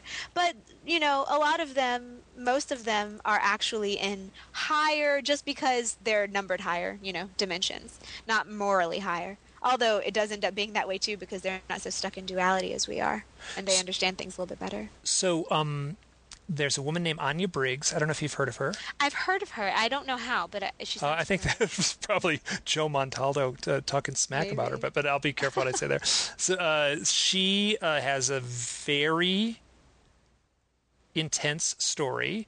And she is very forthright the way she shares it, what I respect greatly. I've done a number of psychic sessions with her. She was integral to my, I guess, awakening. That's as good a term as any. She played a big role in that. And during one psychic reading, she said, "You know why you're so fascinated with channeling, Mike? You're so fascinated because you are so close to becoming a channeler. Mike, if you meditated for 15 minutes a day, by the end of the month, you'd be channeling." Well, I definitely saw some big changes. I didn't know that it was channeling, but I wouldn't be surprised. So she said that to me, and that was like one of the things. Was like my gut reaction was like, "Oh shit, I can't start meditating because like like I'd be freaked out if I started to channel." So well, I mean, I know for me it's a choice. Like I don't channel. I don't channel actually. I can automatic write, but I've been told many times by my guides not to do it. They're like, "Don't. You're more than a secretary. That's not your job." And I was actually told very many times, and now I don't think it'd be an issue. I would just say no. But I was told very many times not to let it be publicly known that I could do that, because people would just inundate me with questions about like their Uncle Charlie and stuff. And they were like, "No, you're not a secretary. Do not do this." So now, even when I speak to people's guides, it's not as much of a channel. It's like I'm having a conversation with the consciousness rather than it's using my body, using my mouth. And I think that's nicer personally. Like I would rather do that than just have someone come up and take residence. I know there's some really amazing stuff that comes, like the Seth material and the Abraham Hicks stuff. It's all just and more, it's all just really beautiful stuff. But I think I like what I'm doing a little bit better than a straight channel. I think it's nicer, my personal preference. I mean, that's one of the things that fascinates me about this whole process, is that there's such a incredibly rich diversity, like the how to say it, like the Conversations with God book is going to land in the lap of the person who needs it. Yes. And then the person sitting next to them may need something completely different. And so all of these things are available to yes. us, whether through a bookstore or through an online thing, or now we're just sort of getting to this realm of like, the definition of God, like you start out talking right. about little lights in the sky, and then very quickly that you, that is, I mean, I was, like there's this sort of side to the New Testament where, basically Jesus says, the kingdom is within you. Yes. It's vibrational. Yeah. So does that mean that like, how to say this? Does the universe, when you need help, do they send an angel to sort of carry you across the darkest chapter of your life? If you accept the help. Or does it send you a book? Well, yeah, same thing, right? It is, like if it's all a hologram, like you sort of Yeah. like, which is as good a definition as any, I think, of like, what we're dealing with as far as Yeah. consciousness and reality, like what's the difference? Whether it's an angel that, comes in a toga and with an aura and a halo, or is it is it a book? Is it a chance meeting with somebody who says just the right thing, so. Right, right. I think it's whatever works best for the person and whatever the person's willing to accept. And that ends up being a lot of shamanistic stuff too. I've been studying, well, like self-studying because, I think other people talk about it, but it's more a self-discovery type thing, like just shamanistic living, which is essentially what you and I were talking about earlier, which is seeing the messages behind everything, not taking anything for granted, and how that can really clear up your path a lot. But I do think, I mean, I've experienced heaven a few times, and in a vibrational way. I had times where I was sitting there in some situation and looked around and said, "Oh my gosh, I'm in heaven. This is heaven." And everything just felt so incredibly perfect, and I was sober, and it wasn't like a mind trip or anything. And I was actually very grounded and aware. And I remember starting a work about 3 months ago, maybe a little bit longer, and it was halfway channeled, but it was channeled from my own higher self, which is an interesting way of writing. And I haven't done that much with it. I only got a few pages out, but it was this huge monologue type thing on how one of the problems with virtually all organized religions on this planet is that they told you had to die in order to get there, and you don't. And that it's like you can, that's one of the ways, but it's actually a vibrational thing, and it's all right here if we can just pay attention close enough to the road that gets us there. And as far as like the God thing, the way I've always seen God is working is that like with our body, you have your overarching consciousness, and you have the consciousness of each cell in your body, and each cell is a living being itself, and each intracellular organism, like your mitochondria, are each alive, and your nuclei are all alive, and so you can And say, there's like a sentience in your blood cells. That's one of the things oh that yeah, when you look at the little blood cells going through the capillaries, trying to get into your alveoli, they are under a microscope, and this is baffling to scientists.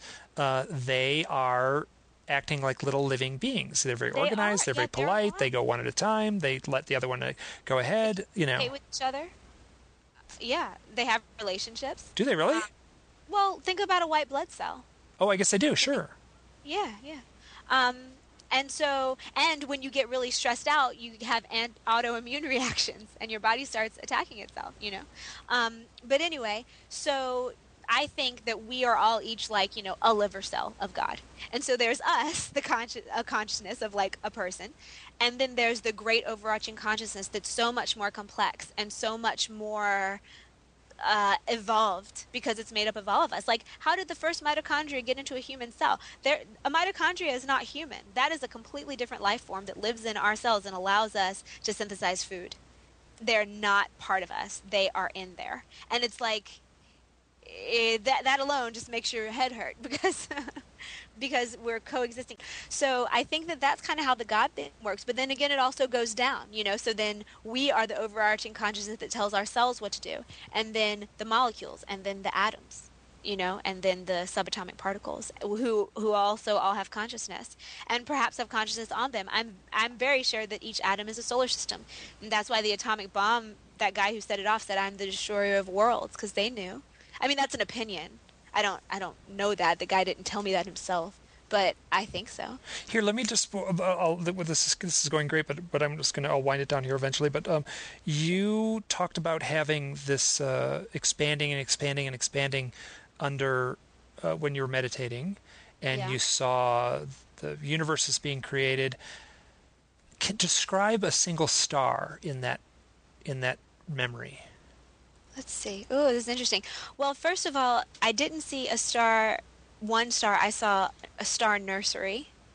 This is funny because I haven't unpacked this since it happened. So this is the first time, and that was like, 7 years ago. So I'm going back into it. Did you write it down or journal it or? I did, but not specifically enough that I could tell you what a star was. A star nursery, so a cloud of gases that were actually, that I'm thinking about, very pastel in color and luminescent themselves, so they glowed in space. It wasn't dark.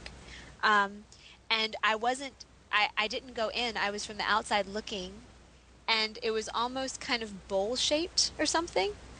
Oh, this is interesting. So I guess at the bottom of the bowl, maybe it went into another dimension because it didn't look deep enough for this to be happening. And emerging from it were stars. And I was kind of aware that there were the building blocks of stars in it, but that also, yeah, you didn't see the bottom of it. If you went around to the back of it, it was like the Lion, the Witch, and the Wardrobe, like that kind of thing. It was like a portal, but it was and the ones coming out of it were different shapes and sizes and were very delicate, and it was understood that they would grow after they were out. Now I'm going to ask a super leading question here. Did they have sentience? Oh, of course. Of course. I mean, each individual star? Of course. The sun does.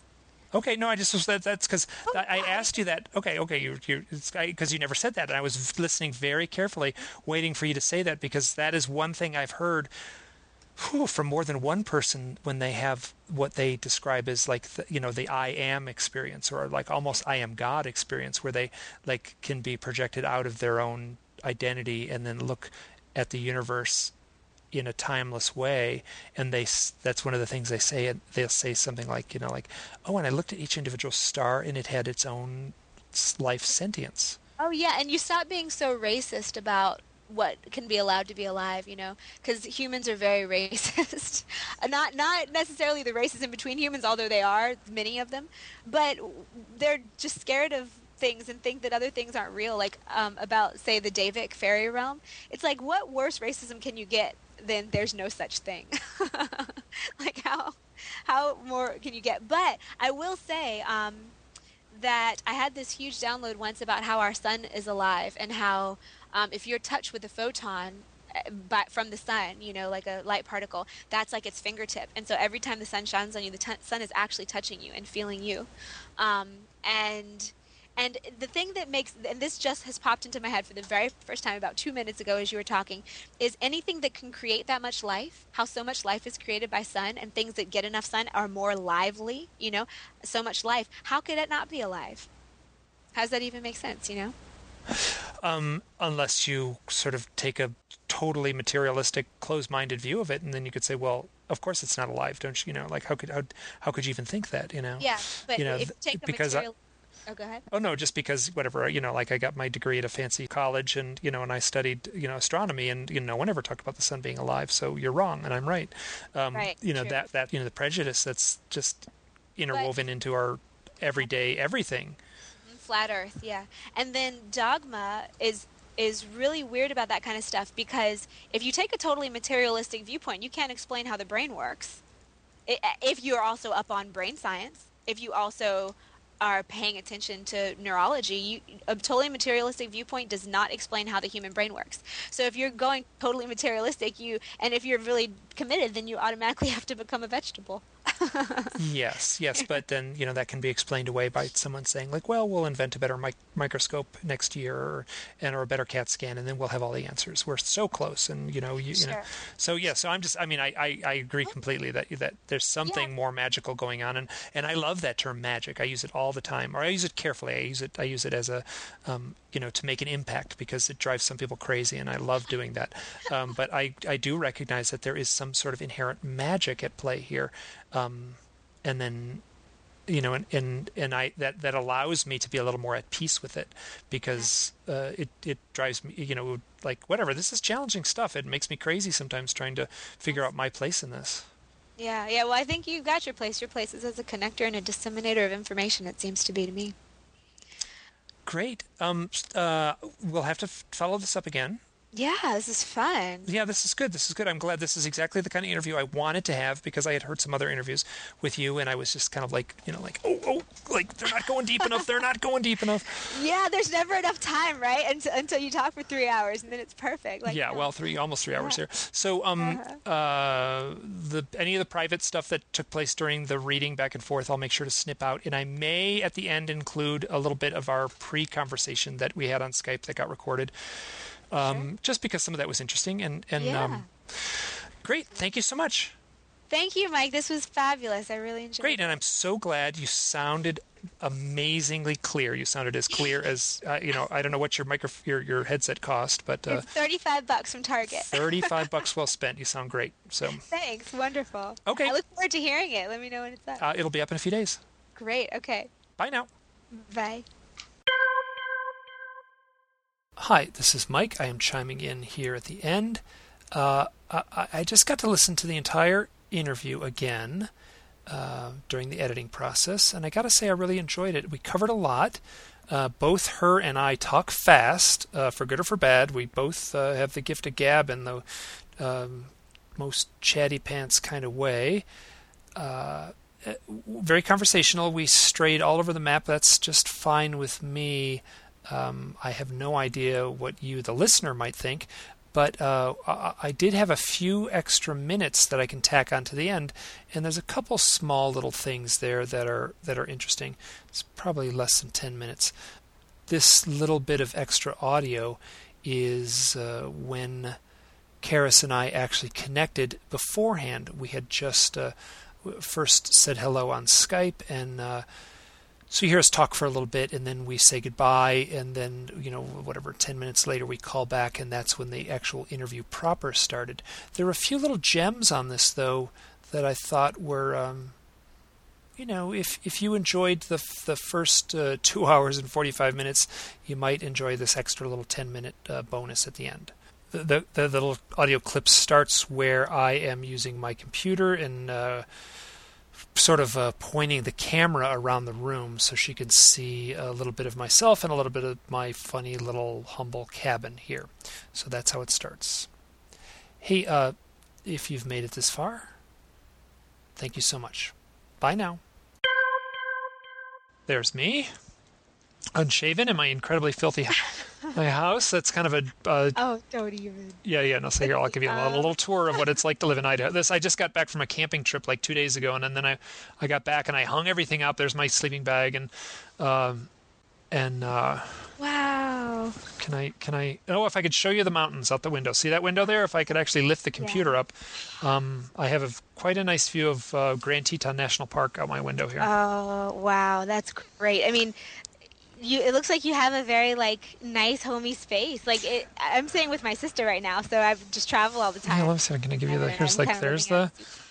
Yeah, I mean, I live in a little cabin, and it's funny how many books I have stacked up. I love all the wood. Mm-hmm. Yep. Yeah, it's all. I made my own shelves and stuff for my bookshelves, and I visit people, and they have beautiful bookshelves. And then they have really bad books on the shelves. And I have really crummy bookshelves, and I have really great books. And I think that sort of defines me in a way. It's just if you're going to run your own radio show. Yes, thank you for the tips. I've never done it before, but someone said, "Hey, do you want to?" And I said, "Sure." And who's is that person? Does that person named Joe? No, Joe didn't ask me to do one. I actually just saw him last week, and I went to New Orleans for a few days, and we had lunch and ended up talking for 6 hours, of course, as usual. But this is so interesting because this happens all the time where there's there's two levels. There's this level of folks will share certain things. They'll go right up to the line and they'll share some things. I have talked to so many UFO researchers that basically kind of will say off the record. Yeah, off the record. I'm an abductee and this happens, and and I'm like, and it's I don't want to say 100% of UFO researchers, but it's close enough that I just assume. Yeah, there's certain stuff that could get you a brick through your window. I hung out with Giorgio Tsoukalos, the guy from Ancient Aliens. With the hair, yeah. Yeah, and it's just so funny how people are so cool in person, but then publicly, I know I've had a few experiences that I'm not going to share publicly, at least for a while, because I'm like, oh, I don't want to get people scared, and I don't want to freak them out, because who knows what people's interpretations. I have comments on my video channel that are like, "You're the devil." I'm like, well, clearly not, because I'm not telling you to do stuff that I think the devil would tell you to do, but you never know. Yeah, I don't think you're the devil, and at the same time, I just think there's a few stories that I could share that I don't, and the reason I don't is just because they involve other people, and they paint this picture of, I don't know, it just the whole thing is so much stranger. Yes. It is. Yeah, like stranger in a way that how to say it, it takes it out of the realm of flying saucers on metal spaceships and puts it into the realm of like metaphysical magicians who are, the same things that a ancient shaman may go sit on a mountaintop in order to talk with. Does that make sense? I mean, Yep. Absolutely, and the shaman, the medicine men, were doing the same stuff and often talking to the same people. There's a couple authors that when I was having my awakening were really helpful for me. One was Lynn V. Andrews, and the other one was Mary Summer Rain. oh, I And know they're both neither like of them. white blonde-haired women who went and trained with Native American shaman, and so they essentially wrote kind of the same things that my books are like. This is what happened, and it was crazy, and this is how I dealt with it. But in one of them that I was just recently reading, maybe 6 months ago or something, in the end, and this is Native American, this is not about ETs, nothing like that, but what her Native American teacher told her was, okay, now you're doing a final test for this stage of your training. Go up on top of the mountain. Here, lay in this circle. They did a little ritual. The teacher left and said, all right, well, if you're still here in the morning, then come down and I'll know that you're okay. And if not, I know that you're gone. And so, it's a big test. And flying saucers freaking came. And she passed out and she woke up in the morning with a sunburn.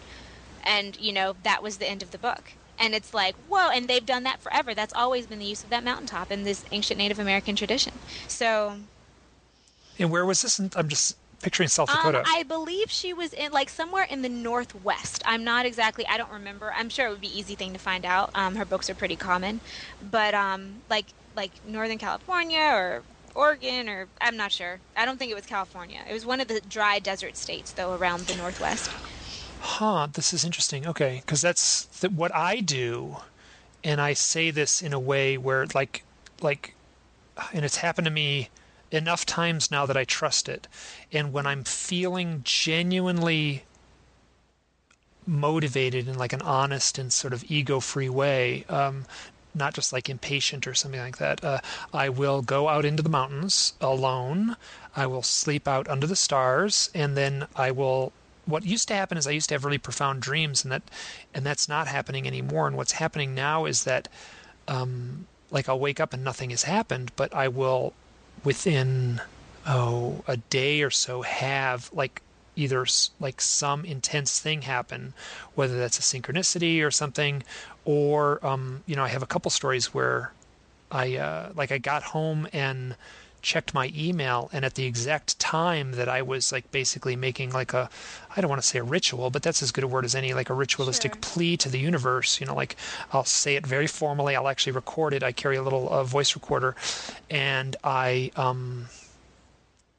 like at one point there was a person I had a missing time event with when I was 12 years old. I'm almost 50 now, and I'm actually almost the exact same age as Joe Montaldo, which is interesting. But so anyway, I there was a person that in 1974 I had a missing time event with, and I have not been able to get a hold of him. And when I came home from that event, and I was searching hard, like I was like, spent a lot of time. He has a very common name, and he no longer lives in the state that I grew up in. So, I didn't look that hard. I could have hired a detective or something, but I was that sort of at that point. And I, basically right a little bit before 10 o'clock, I made this plea to the universe. I got home, I checked my email, and then at 9:48 p.m., this person named Mike contacted me through Facebook and said, Mike wants to be your friend on Facebook. And this happened at, it could have potentially been to the second that I was asking for help. Wow. Oh, and you're saying, wow, and I have about 10 more stories like that, and that one is actually one of the least impressive ones. So, and that, like, to tell that story correctly, and all the associated weirdness, would take about 2 hours. But hey, let me hang up, and then I just need to do a few things. I'm going to make a small cup of coffee. That's one of my things, and then just organize my desk a little bit. But and have you listened to any of my audio interviews? I think I did it. The one with Joe? When we first got in touch, and then I didn't since. So it was several months ago. Okay, so that was one with Joe Montaldo, I think. I think so. Yeah, so that was actually a pretty good interview, and I felt good about that because he's like, when I listen to him, sometimes I want to like scream at the computer and like, whoa, back up, buddy. Like, you just said something and you need to clarify that. He'll drop these bombs sometimes that I'm just like, yeah. So I end up with, and that's part of the reason I give Joe a hard time, because I'm really proud of the fact that with very little effort, I can get super high quality audio on these podcast things. I'm not using anything. I mean, this little thing on my head costs $19, and the technology is all embedded in my moderately priced computer, and so it's great. It's really for the masses these days. It's one of the cool things about being alive right now. Yeah, well, it's kind of like there's like a, even if we turn the clock back 10 years, and then 20 years, like, in order to do a show like this, you'd have to get in your car, drive to the radio station. You'd have to like have an appointed time. You'd have to have a few technicians doing everything for you. And then at the end, it would just be an hour long, and it would go poof into the ether, and no one would ever be able to listen to it again. Yep. And now, I'm doing it completely on my own. I don't have any constraints. There's no time period. If we want to go for an hour, if we want to go for 3 hours, it's just conversations have a life of their own, and we'll just see how it goes. So, how are you doing for time? Do you have to be anywhere? No, I'm clear. I have Leia and I are having a Skype date at 4:30. Did I introduce you to her?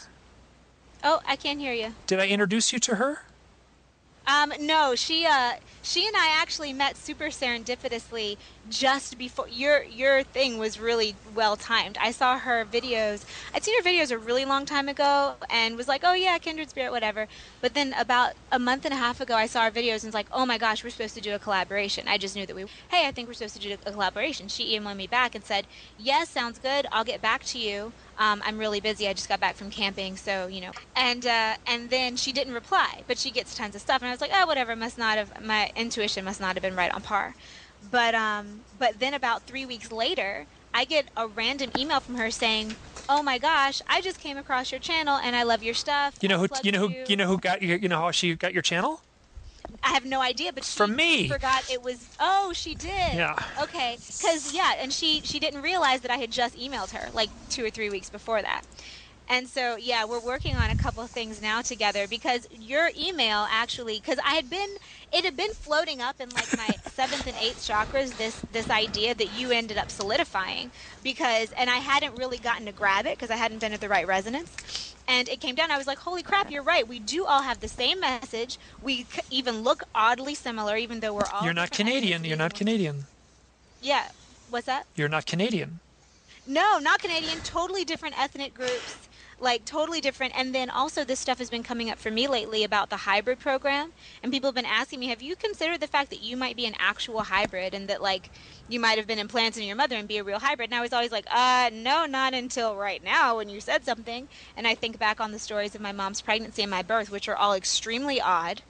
And I was like, and then this happened right around the same time that you said that email, and I was thinking about that stuff. And yeah, things are just going crazy lately. I don't even know what's going on anymore. Oh, yeah. Well, you're just, yeah. You're not saying anything that I don't already feel like I'm immersed in. So, okay. So here's a question: how's your name pronounced?